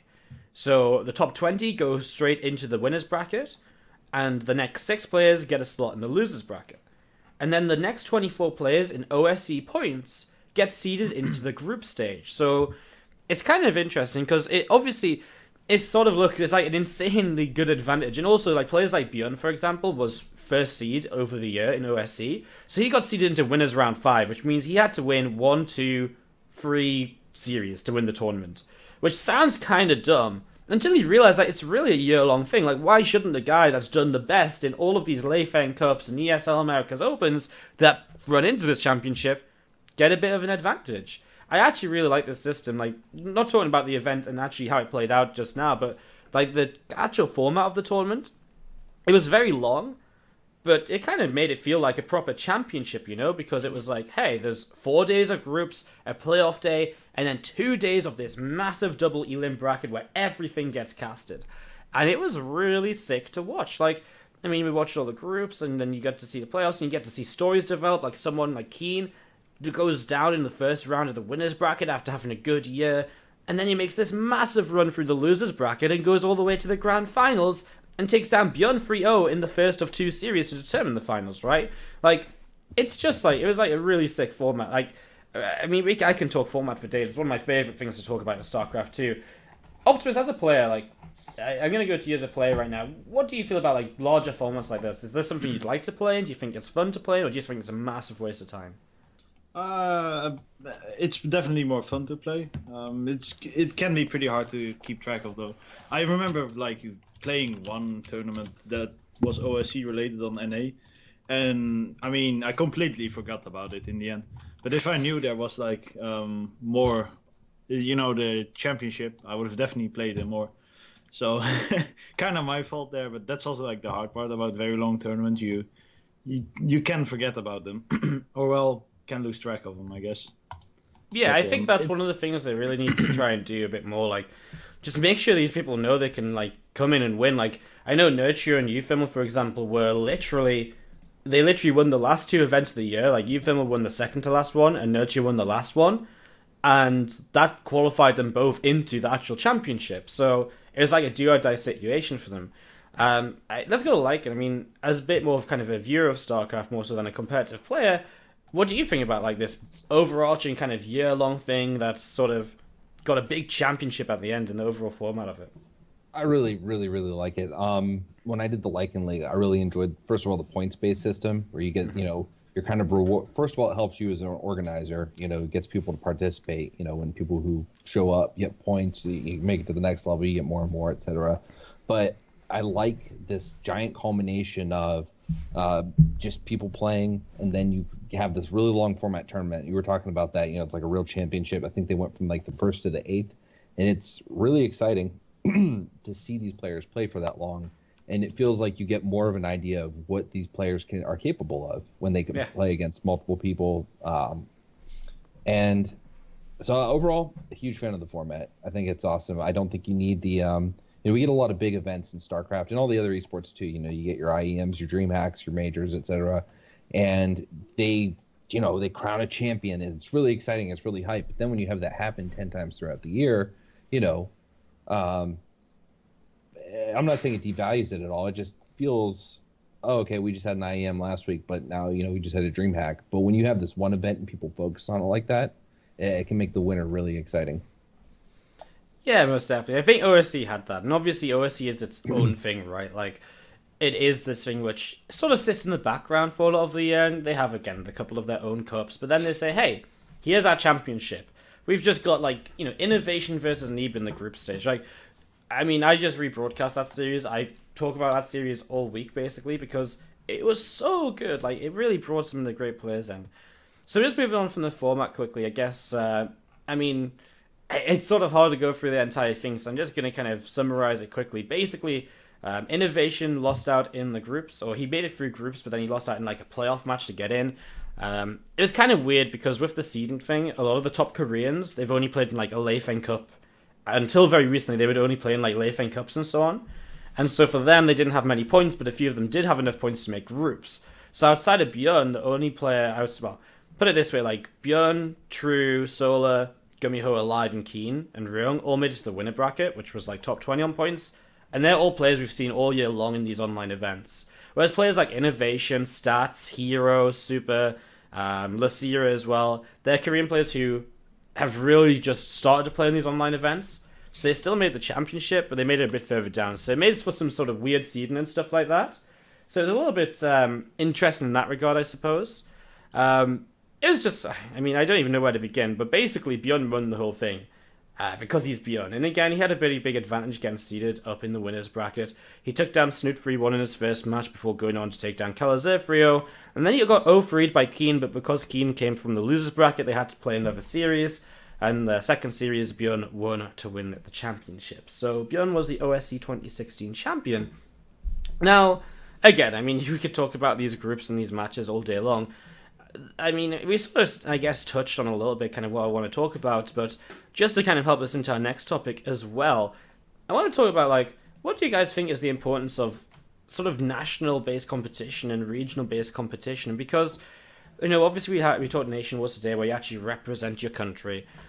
But what about like events like Cheesadelphia where, it's more regional-based and a lot of Americans show up to play? How important is that? And how important is like a system like OSC, which helps players to get involved and to helps players to realistically play more StarCraft because they can justify signing up to this tournament where if they beat Colors in a best of 3, maybe they get $30 for a bounty or something.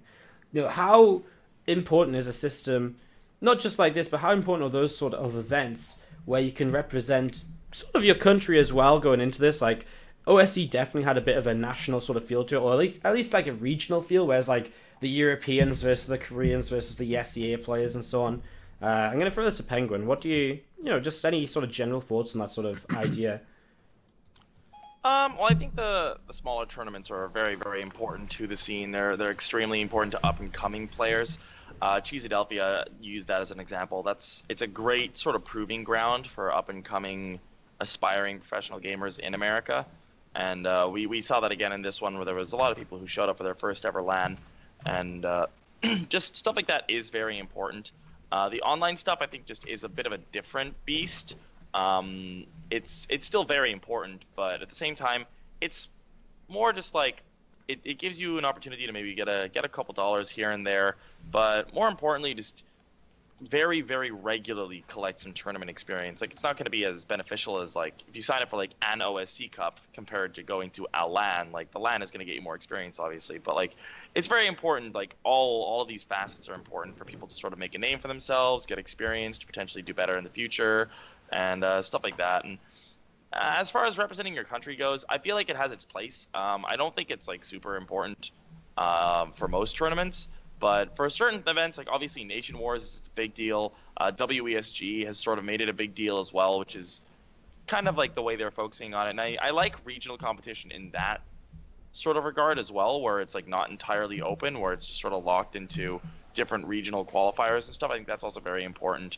But it's just all sort of like all of these are just little puzzle pieces that sort of fit together to make the scene what it needs to be, I guess. All right, and Optimus as well. Like, how important is it for you? I know you've played in a lot of like the Dutch lands. How important are those to like you as a player, and how important is it to maybe say play representing Netherlands instead of just playing in Netherlands? I guess is the discerning question. Well, I think national tournaments or even just like online tournaments and stuff are like pretty key to a healthy scene. Right now, Benelux is, I wouldn't say dead, but it's pretty close to for StarCraft 2. All the lands are abandoned. There's no online tournaments except one in a year with the offline part. So, it helped me become who I am. I was just a master Terran when I first started playing in tournaments. And then I started going to LANs, meet people, learn strategies and stuff. So it definitely helps, and I think it's very important. So, any online or even offline tournament in the local scene is very good, I think. Yeah, I think everyone can kind of get behind that. So I was just asking because obviously we're going to talk about the WESG Global Finals next. So that's going to be our next topic, basically. So just before we go into that, I would just again like to say, of course, do check out OSC in this upcoming year. They just announced basically that 2017 is going to be the same with a few extra. That's me. A few extra kind of participation things for EU and Korea, and it's just going to be another great season. So keep your eyes on it, and hopefully, I'm going to make it my job as well. I'm going to really try and push to make sure people know like this is a big thing that people can like play in throughout the year, because I think that's something not just viewers didn't know, but players didn't know throughout the year as well. Like, talk about it more and just get people to really realize that this is something they can be a part of. Again, it's www.sc2online.com to find out all of that. And so with that, we're going to move on to the WESG Global Finals. This is going to be the event everyone's watching this weekend. Brought to you from Chengzhou, China. I have no idea if I'm saying that correctly. So basically, sounds about right.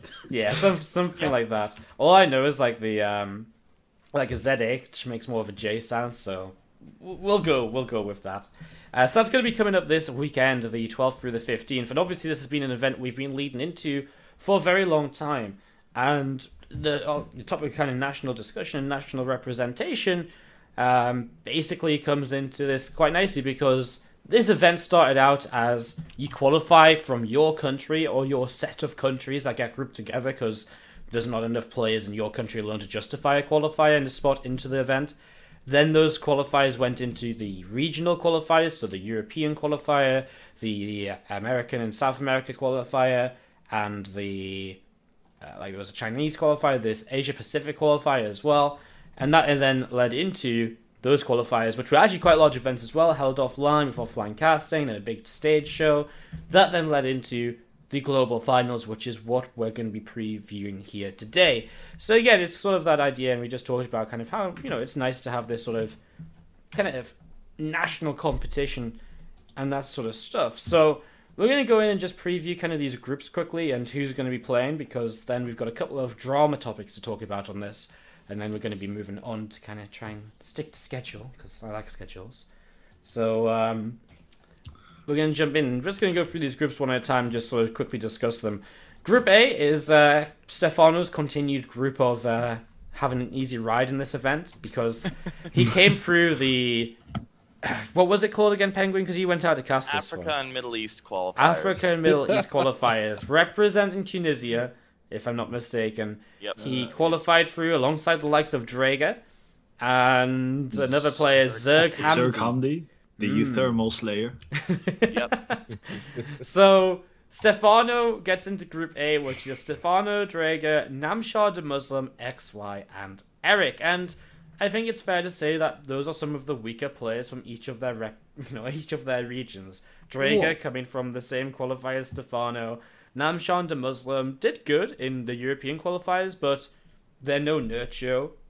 Not yet. XY, not yet. Maybe this weekend. But the same for XY and Eric as well. Like Eric came through in like 4th, 5th place of the Americas, and XY. Well, I mean XY is probably one of the stronger players of this group as well. That we're probably going to be interested to see offline.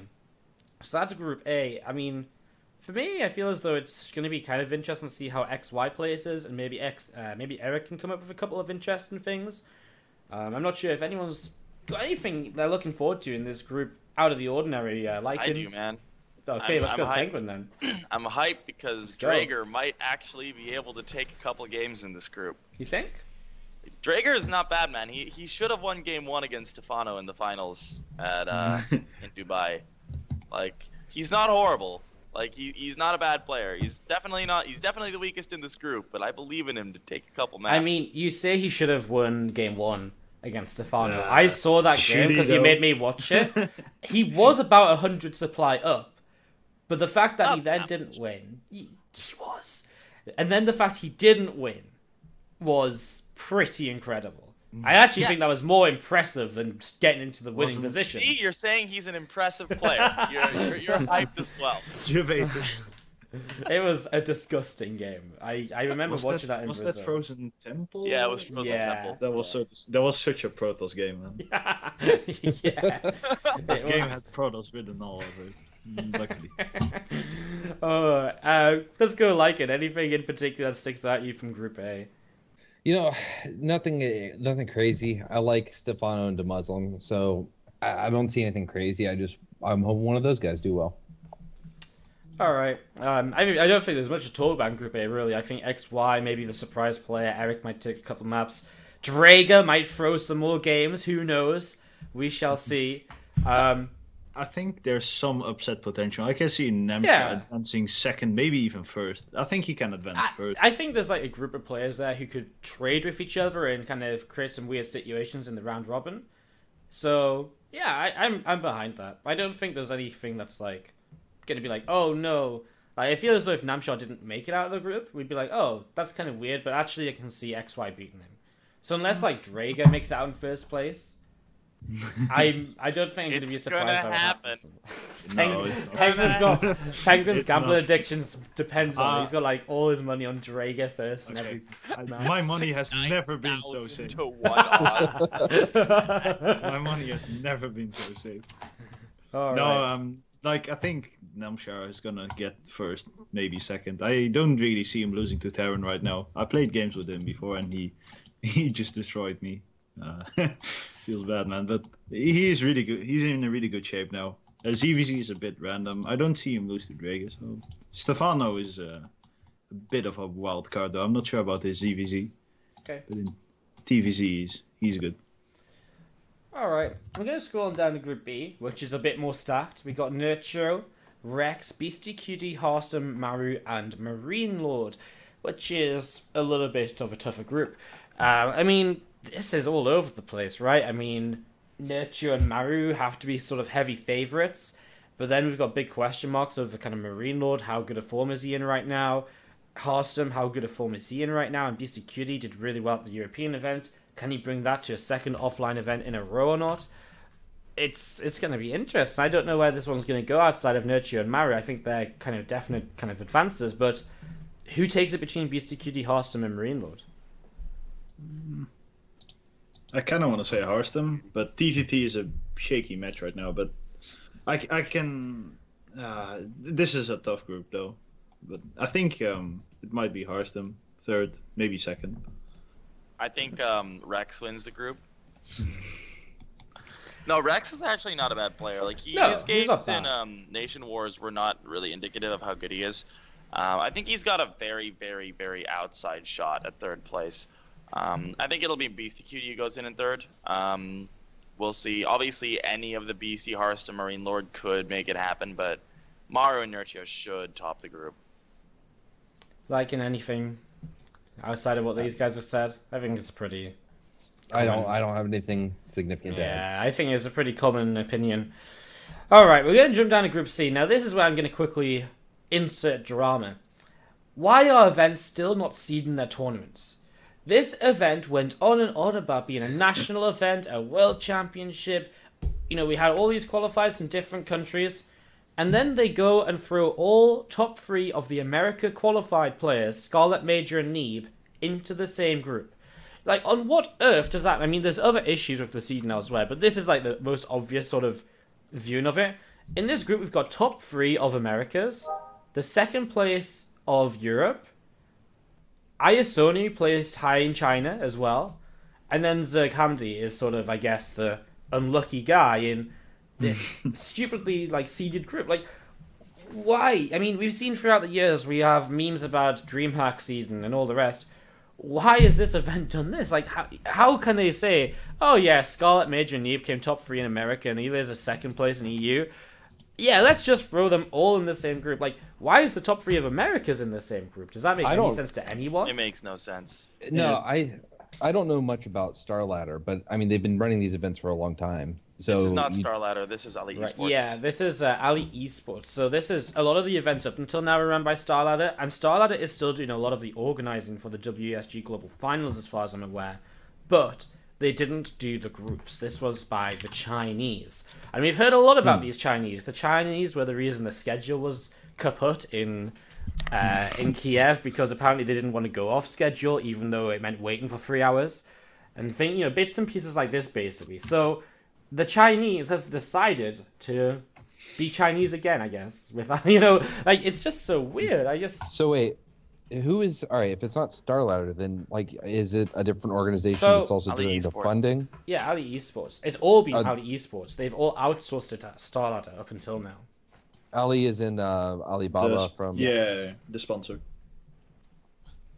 Or organizer, Yeah. I guess. I mean, so when this came out, then, because until I googled it because I forgot who the main sponsor was behind it, and then I saw the Star Ladder. But I remember when this came out, like, was this one of the ones that people were actually concerned about whether or not it's going to be legit? Is this going to be a gamer's paradise kind of thing? Or are we confident the production's going to be good, the players are going to be treated well? Well, I mean, the thing is, they put on pretty sick stages and stuff, but like the actual quality of the streams, I think it would be fair to say, has been lackluster for an event of this quality up until now. The APAC qualifier was really good, and I believe that was produced by OGN. But for example, the European and the NA qualifier was, oh, well, here's the event, here's some games which sometimes start late, sometimes they start on time, and oh, okay, now that now the game's over, here's a break screen with nothing else. No adverts, no in-between filler or anything. just a break screen with the 2 players on and a timer, which sometimes meant actually when the match was going to start, and sometimes it meant absolutely nothing. Sometimes it meant this is how long we're going to wait, to then wait a different set of time once again. So the it was production's the countdown to the next countdown. yeah, the production's been all over the place. But I wouldn't say like the events have been bad. Or I don't think I mean, Penguin's been to a couple of the venues. I've been to the Brazilian venue. The venues were good. The stage was good. Like, I would say, I mean, the StarCraft stage at Brazil wasn't brilliant. It was the smaller stage, but it was still good. Like, the main stage was cool. It looked like it should have really good production, but it just happened. And that actually brought me on to one of my other points before we continue with these groups as well. The actual venue for this is going to be... It looks sick. And it looks like the sort of players that you should expect, like, BlizzCon level of production from. If I just bring this up on the screen, like, of course, now it's not loading. There we go. This is the venue they're going to play in, the Changzhou Olympic Stadium. It's huge, and it looks crazy impressive. And I just really feel as though this should be a place where they should put on, like, a BlizzCon level show. But if anything else, anything else before this has got anything to go by, is it going to be able to be even, like, half as good as BlizzCon show or something? Like, I don't know what you guys are expecting or what you guys think, but I'm kind of worried that this event's going to be let down by the production once again. Yeah. I can see it happen, yeah. But as far to come back to the legit comment, I do believe they've already paid out the prize money and travel money and stuff. I'm not sure, but it does seem legit. I mean, they flew all the players out, right? Yeah. Yeah. And It's they've just paid prize out money, I the think. prize money as far as I know from all of the regional events. Okay. So, I as mean- far as I know, I'm not 100% sure. I've also got an image of the stage being put together as well, just to show on on the screen. So I mean, this is going to be the stage for the global finals. I mean, you can see it's pretty legit. It's pretty large. It's like a pretty legitimate stage and a pretty legitimate stadium. They've definitely put out the money to get this venue, so I would imagine they're going to pay out. So I think it's going to be legit. Just the question is it going to be an event of the level we expect it to be? And I feel as though like the group's being a bit of a mess already is a big indicator that maybe not. Why would you throw all these players in the same group? Just going back to Group C, like, why would you do that? Anybody, out of any potential reason. It's so as inferior Europeans can advance from our groups. It's I don't because know, man. the Chinese government wanted to screw over the region with North America in it. The regional brackets, they seemed fine, and the national seeding seemed fine. So I think they just kind of done goofed here, and they were like, nope, leave it. Yeah, I'm I've not got sure, absolutely no clue. I think what they may have done is they may have they may have seeded the people, just given them seeds according to their finishes in the groups, and then just done a group drawing without taking care to avoid putting people from the same region in. I guess that would make sense, but I still feel as though there's so many more top placing players in Group C than the other groups. Yeah. It's... I guess what you're saying is right, because it probably would make sense overall. God knows how they've done it. Anyways, that's one of the dramas that's been brought up. I guess the other drama is whether they're actually going to be able to put on a show, but we shall see. Anyways, let's get back to just previewing the groups quickly and wrap this up. Group C, Scarlet, Zerg Hamdi, Ayasonu, Major, Neeb, and E-Laser. That's a tough one to call. I mean, Scarlet probably definitely looking to get out. And then I see a bit of a scrap between Major, E-Laser, and potentially Neeb and Ayasonu as well. I mean, Ayasonu was the only non-Korean to qualify for IM Gyeonggi, right? Yep. So this is a real scrap for second, third, and fourth place. For second and third place, anyways, between 4 players. Zerg Hamdi is so unlucky. Like, he likes CVZ, but he gets thrown in a group with Scarlet and Ayasonu, who both have insane ZVZ, and a Laser who's so good. So it's like, initially, if you're a Zerg Hamdi, like, you see the groups, and the first thing you see is that you got 3 Zergs, you're like, ah, yeah! And then it's like Scarlet, Ayasonu, a Laser, and your heart just drops. I feel bad for him, man. But I hope he can do something. I honestly, I like him a lot, and I think he's a good player, but I think he's going to go 0-10. I think he's got a very, very high probability of going 0-10. I feel like Scarlet makes it out in first. And then I really don't know between Ayasonu, Major, and Neeb, and a Laser. Like, I really don't know. I feel like a laser doesn't make the cut, even though he's super good, to be honest. Okay. I mean, Major and Neve are really good right now. So is Iasonu, though. So is Iasonu, yeah, that's what I mean. Like, it's a real toss-up. Optimus, anything you think, or Yeah, I think it's gonna be Elaser second and Major third out of that group. you think no Neve? I think he's gonna finish fourth and like a 1-2 loss to Major. I think so. It's gonna be close, but I think Major's gonna pull through in third place. Maybe second if he can beat Elaser. I don't know about how good this TVZ is right now. He did play pretty impressively against Poland though, so perhaps. Like, in any thoughts on Group C in particular? I'm excited to see Major play. I'm excited to see Major show up, and I'm excited to see Major play. One thing I do want to say though is about this format. I can't remember the last time I saw groups of 6. Me and Penguin had this discussion WESG the other Europe. day. Yeah. Like, we actually had this discussion the other day, and we were like, man, we really love this. Basically, we were just on Skype, like, talking, like, typing, and we were just like, this is a really cool format. Like, it's something we don't get to see much anymore, but it really is cool and different, and it really lets you kind of see the best players. We had groups of 6 in the OSC Championship, and it was a bit weird because we had best of 2s, but in round robin, that sort of can work as well. And it was cool just to see all the different matches, everyone playing everyone, and just being able to see all of these kind of matches kind of being played out. Like, I really like it, actually, personally. Yeah, I agree. This has been like my favorite format ever since. This is a sort of reliving the conversation I had with Wardy the other day. This has been my favorite format ever since the ESET UK Masters that did it, in I think 2013. It's just such a nice format. Yeah. All right, Group D. Let's finish this off and run on into our last topic of the night. So, Group D is TY, heavy favorite, against Jim, Cham, Kellerzer, Psyoc, and Showtime. TY and Showtime probably looking to get out in first and second.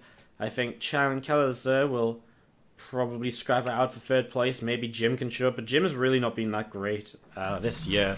I've cast him a lot in Layfeng Cups and so on. He's very rarely been anything but a disappointment. Not to put it really horribly. Like, he really just hasn't done anything in any of these online cups for me. I feel like this is the most straightforward group. TY in first, Showtime in second, Kelazur in third. And then, like, even further down the list, Cham in fourth, Jim in fifth, Psyark in sixth. I think like that's a very easy. I group think to the predict. one upset is maybe Cham beats Kelazur. I think that's the I don't only think thing I so. can see. No, I don't Kelazur really think is so very either. good right now. I But that's can the only definitely thing. see that happen though. Chum is really on point. So like he is, but Kelazur's form right now is just insane. Yeah, but TVZ, buddy. Yeah, exactly. I don't know. I can see Chum advancing. I wouldn't be surprised at all in the slightest. I can even see him beat TY 2-1, to be honest. Calling Okay. it Chum 2-1 TY. Yeah, I think it's pretty straight set group D. Alright, well, anyone want to have any last words on WESG? Because I think that's about all I have to say. We covered the couple of bits and pieces I want to talk about. I'd say the one thing is it is looking up on the production side of things. They have started to produce a couple of videos about some of the players, such as Well, Scarlet even also and just Maverick. at the events though, like every event was better produced than the last, even though there wasn't one that was like Yes. particularly good. Like Brazil fixed a lot of the issues from Kiev. Kiev fixed a couple of the issues from Dubai. Like I feel like they are moving in the right direction. Yeah, these like little videos that they've put out, I think, really shows that they've got the potential to make this work properly, like, and to do it right this time. So I think let's hope for a good event. There's going to be broadcast the 12th through 15th, guys. It's going to be pretty awkward times for EU. It starts like middle of the night, so kind of late evening NA, I believe, and it runs basically like 10, 11 hours a day. So you can catch it. It'll be on the Team Liquid sidebar. I think it's on the Starladder stream, but not 100% certain. So we'll find out basically when it goes on the Team Liquid sidebar. So keep your eyes out for that. That's WESG Global Final, something that's been building up for quite a few months now, and with something we've been hearing about for quite a few months. Right, so we're going to quickly end the show on what is always going to be everyone's favourite topic of conversation. Oh yes, I can already hear Optimus getting excited. He just can't believe his luck. He gets to talk about some sort of imbalances. Like, A few. yeah, just a few. So, I mean, we're just going to mostly talk about the kind of the community feedback and so on. So I'm just going to quickly bring this up just so we can have a look at it and just basically, I'll just quickly read out what they announced. So, this is what they said. Scrolling a bit so you guys can read with me. Hydralisks, apparently they want to buff Hydras by starting a plus 10 health buff. I can't speak anymore. Health buff. They want to add 10 health to Hydras and go from there. Penguin, as the Zerg player, do Hydras need 10 health? Yes. Okay. I like this a lot more than the range buff. The range buff was very, very clearly too much. And honestly, I think that the Hydra 10 health buff is very nice because it just makes them a lot less like super squishy. I think one of the cool things is that they're not going to be one-shotted by Liberators anymore, which I've always just thought is a little bit stupid. And also just like they'll survive storms with a little bit more health as well. It just gives them a little bit more survivability, which I think is necessary. And I think this is a much better direction to go in than the +1 range that they went with before. Yeah, I think that's pretty much all we have to say, I think, because I think it's a pretty common... I mean, unless Optimus thinks it's going to break TVZ. It can't be as broken as with the old Hydra. That was some proper banter games. But Yeah. no, I think the 10 health is it's an interesting change. I don't think it's gonna change too much. But the last time I called it, it's not gonna change a lot. The entire matchup got ruined, so Okay. I'm not gonna say too much. But it's a better change than the range for sure. Alright, next part of the community feedback was about tournaments and balance. Tournaments have started going this year, so we should look for any absolute most balanced changes that need to happen. We definitely see the concerns such as early mid-game PvT right now, but we'd like to strike a good balance between giving players enough time to adjust to new strategies versus stepping in to make balance changes. Optimus, how happy are you that PvT is not going to be fixed just yet?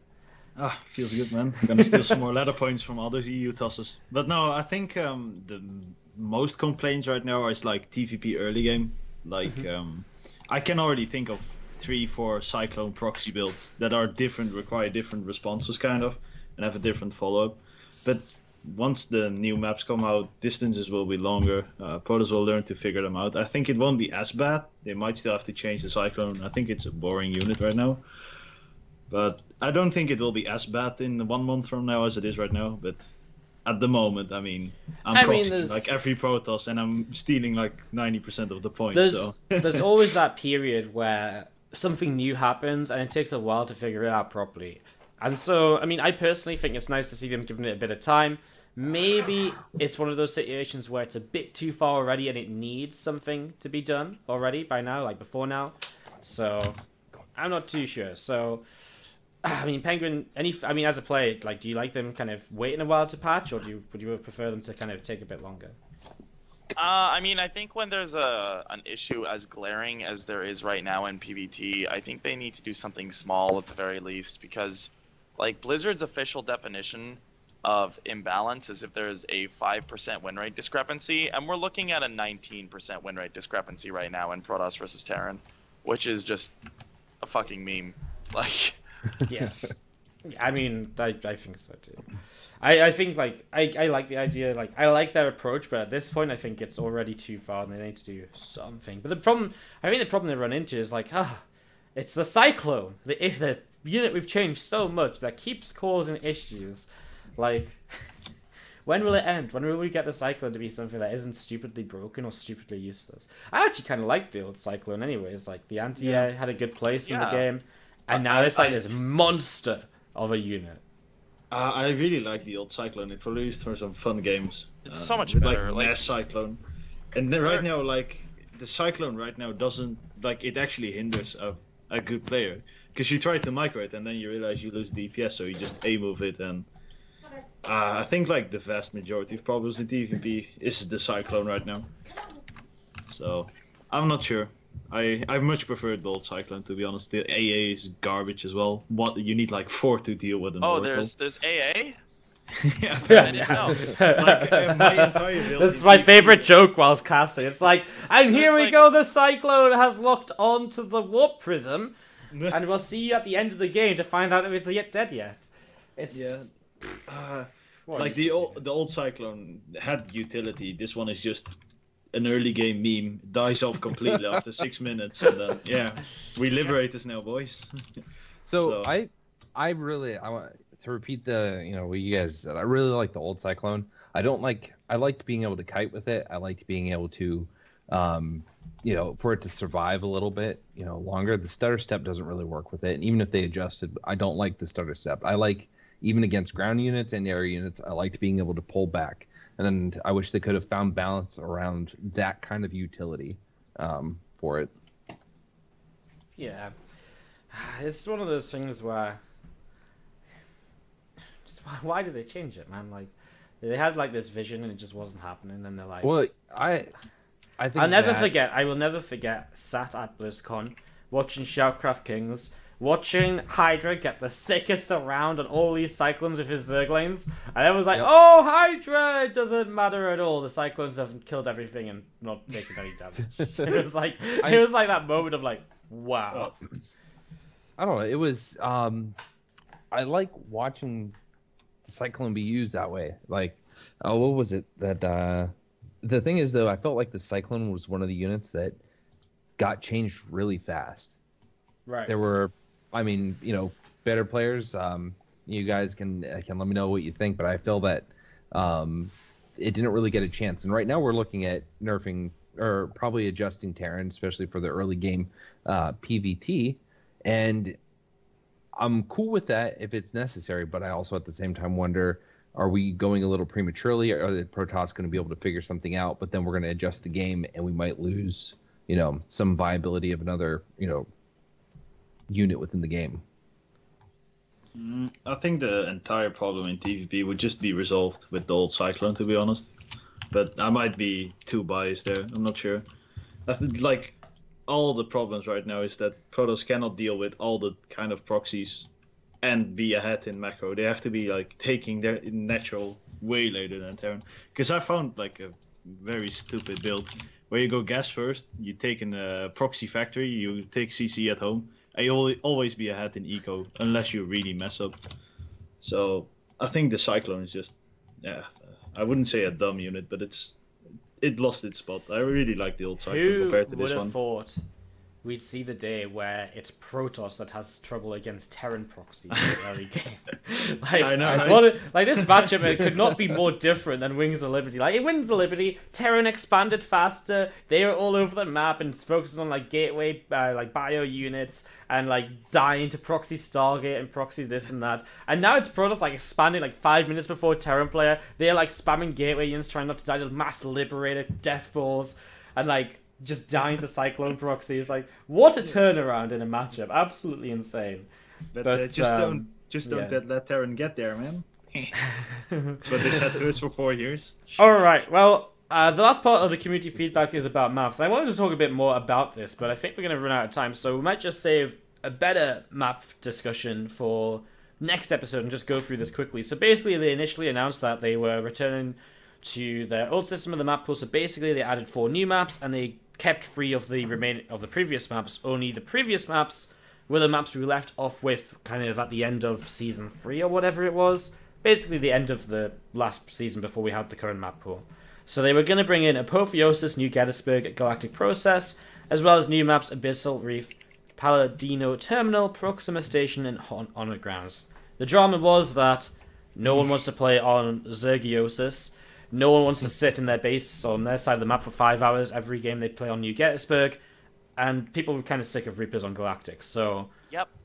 Basically, we got people to complain, and they've just today announced that they're going to replace them, or suggest to replace them, with Belshir Vestige, which I'm a big fan of, Newkirk Precinct, and Cactus Valley. As I said, we'll talk about maps probably maybe on another episode. But let's just quickly go through kind of the different suggestions for these ones. So Belshir Vestige, Penguin, pluses, negatives. Belshir will probably be fine. It was one of the ones that I wanted to see in this map pool instead of Daybreak. And they're very similar maps. They play out fairly similarly. I'll be interested to see how that works out. The one that I like groaned, because I hadn't heard this before right now, which maps it was. Cactus Valley? With carriers the way they are now? You memeing, friend. Like, what?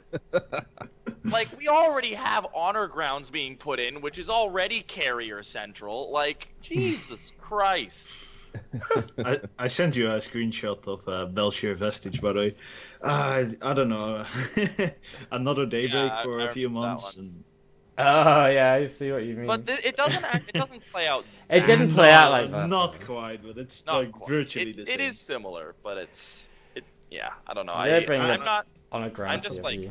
Who wanted Cactus Valley? Like why? Pretty much- Nobody liked that map except for Well, Protoss who went Blinkstalker Sentry. I think you mean apart from the fact it had the best intro on Base Rate TV of all the maps ever. That's true. was That's true. I mean, can we give it some credit here, just very quickly, that That's it had the entire reason they're bringing it back. Exactly, of course it is. I mean, who cares about how the map plays out? But if that intro gets to be used again, well, I don't think you could complain, can you? Really, I think you're just being negative. I really want to wonder though, who decided that Apotheosis should be in the next map pool? That's like the most imbalanced map probably. Well, at least ever. at least they decided to get rid of it, right? Yeah, So but that's how can you something. even suggest that? But, at least they got rid of it. I would So- much prefer not Galactic, Cactus Valley over Apotheosis any day. What Even about? I would Big. also much rather Cactus Valley over Galactic, and at the same time, I guess Gettysburg would have been Carrier Central anyway, so Yeah. it's not that Maybe bad. they but should. still. Just because of what came up next on the YouTube suggestions, maybe they should just bring back Catalina as well. Yes, please. Just for the Base Rate just- TV intro just- again, right? Just for the hoy hoy hoys. Yeah, pretty much, right? I also actually really enjoyed the map. Yeah, I actually kind of like how it was Yeah, very I broken had for some Terran, some but pretty fun games on that map. It was a good map. Yeah. I Alright. just wish they would like actively really make good new maps instead of recycling old maps. Honestly, If we're I on was a speaking with different game. Baymax a couple days ago, and I think that like what makes map makers have such a bad time now is just the Liberator. Liberators. Like it's so hard to make maps that don't like either suck too much or for Liberators or make Liberators too good. Like I know, right? Because they're so Oh. impactful on the positions of like bases. You Yeah. cannot Like, it's you crazy. cannot abuse And every- Liberators on Cactus Valley. Shit. All right, I What want am I to gonna do quickly. now? We've got some opinions on Belshire and Cactus. What about Nuka Precinct? Because I personally hated the fact this map came back. I think it's Yeah. really boring. Like, why do we want to split map in the map pool? It's a slightly worse New Gettysburg. It's like legitimately New Gettysburg without the the islands bottom- and the bridge at the bottom. and the islands are just like connected to the central, and it's like one big Yeah. alley, and it's just a boring map. Nobody, It's I a- don't think anybody really likes it. Everybody's kind of okay with it, but Yeah. it's such a boring map. It's like having Daybreak for the third time in 4 years. Are you serious? When they actually announced the initial map pool that they have right now, I was very upset. Anyways, we're going to talk about maps properly another time, I think, because we're pretty much out of time here, and I'm trying to do a good job of keeping on time, which I'm impressed at so far. Usually I'm really bad at keeping on time. Usually we're like 2 hours in. And this happened in the last show. We're 2 hours in. I'm like, so guys, should we move on to the second topic? It's like, so yeah, we'll have a proper discussion about maps next time. Maybe once people have had a chance to play on them a bit more. I don't know when the new season starts. Does anyone know that? I want to uh, say wanna say 2 next weeks. Tuesday?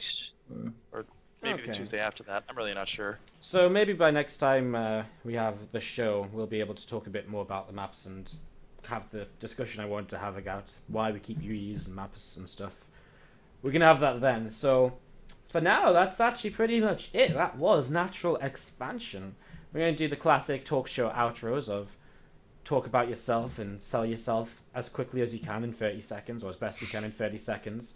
Who can make themselves the most interesting? 25th of January is the next map, is the next season apparently. So that's going to be probably, if we keep the same time for the next show, it's probably going to be just before the maps come out, but we can probably talk about them then. You'll probably have seen them a bit more anyways, just in terms of people bitching about them. Like, guys, I played a game with my friend and he made like proxy Reapers, and Reapers are broken on all of the maps. Like, literally, I died in 10 seconds, and I think Blizzard needs to address this. So, we can have that discussion over then. Alright, we're going to go right to left, because I like doing things differently, and I want to finish. So, Optimus, thank you for joining us. Thank you for memeing with us tonight, and where can people find you? What should people watch of you? Should people watch you at all? Should you just disappear into nothingness again? tell us more. Yeah, thanks for having me. Definitely not watch me, just ignore me. No, you can. You can. I'm planning on streaming again. I've been really lazy with it lately. I need to get my shit together a bit. But you can follow me on twitch.tv/OptimusSC2, Twitter dpixoptimus, or as you like, dpix. But that's pretty much it. I've currently do not stream. I was thinking about tomorrow, but I'm not sure yet. Just Depends how soon Beyond turns the stream on, right? It depends if any Koreans are streaming, yeah. In other words, no. So probably not, no. I want to pick it up again, though. So maybe I'm going to change it to evening streaming. Perhaps. Alright. Moving on to Penguin, the man who has somehow actually coached Sidestorm Gaming into winning series instead of what he did at Mind Sanity, where they managed to drop out of every team league before the playoffs. Well, you know, I think there was a bit of a Mind Sanity curse there. We even beat them.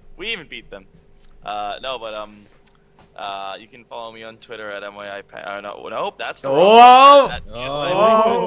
I still catch myself typing that in sometimes because of muscle memory. PSI Penguin. And I stream a bunch. I'm really bad, but if you guys want to come watch, that'll be nice for me. It's twitch.tv/penguin_SC. I'll probably be streaming in about an hour and a half or so, and I'll go for a little while and try not to suck. And yeah. Thank you very much for joining us, my beautiful co-host. I'm so happy he's going to be here with me for every episode because he makes things so much more entertaining than I. Because I'm pretty boring. Like, I when it comes down to it, like, I just give people the facts. Whereas I think Lycan's the sort of guy that cooks up something interesting. Man, my joke's on point today, I have to say that. This is like the best I've ever been. I cook up bullshit, man. No, first of all, thank you for allowing me to be your co-host. I want to say thank you to Optimus for coming on. It was good to. I don't think we've never done a show before, so great first time. Penguin has always been one of the most reliable, awesome guests that I ever had on the late game. So I can't think of a better guy to bring it back to than Penguin. So it's really good to work with him again as well. And you are awesome for doing this. And I just want to say, if you guys have Twitter, please follow me at LycanGTV. My Twitter has not changed because I haven't changed. And I think that's really all the self-whoring I can do. All right, so it comes to me. First of all, thank you for you people who resubbed during the stream. Uckel, Grimbergen, Anton Caridian, Piff, GCR, and Sated68. Obviously, in a talk show, I don't really want to shout things out as the show goes on, right? So, thank you for resubbing. I did see them, and I did read your messages, just something I couldn't really do at the time. Thanks everyone for tuning in. Obviously, it's great to actually get the show going again, because I've wanted to do this for a long time. I'm glad that I've got Lycan to kind of motivate me to actually do it every 2 weeks instead of just being like, actually I don't have guests yet, I'll just do it next week and go on and on like that. So I'm excited. I think the plan is more or less to try and do this every second Tuesday, every 2 Tuesdays or so. Obviously we'll work around things that happen and come up, so it's not like a set time. It's if nothing else screws us over time, basically. So that's what we're sort of going for. So we'll be back in around 2 weeks with our next episode. We'll be talking about whatever's happened in the world of StarCraft 2 since then, and trying to keep you all up to date with that. Obviously, you can hit the follow button on the stream to see when we go live with that, or I'm live every single day this week with Team League. Actually, yes, tomorrow I'm live with Team League. Same with Thursday, Friday, probably Saturday and Sunday too, just Team League all week long. I've got the Wadi TV Weekly on Monday, which is going to be players such as Stats, Zest, Bjorn, Sue again. Sue just won our first one, which was a couple of days yesterday, so that was pretty sick. So we got a bunch of content coming up on the channel, and of course on the YouTube as well. YouTube.com/WadiTV. We're uploading 2 series a day, about to be 3 series a day, because I'm literally casting so much that 2 series a day doesn't cut it anymore. So there's loads of stuff you can watch here on Wadi TV. Is basically what I'm saying. And of course, again, just stick around for the content. Please do give feedback, because I'd love to improve this show and try and make things a bit better. Obviously, this is our first time kind of doing it in a while, so there's definitely things to work on, but hopefully it'll be good. And yeah, hope you all had fun. Hit us up on everyone up on Twitter. Check out their streams.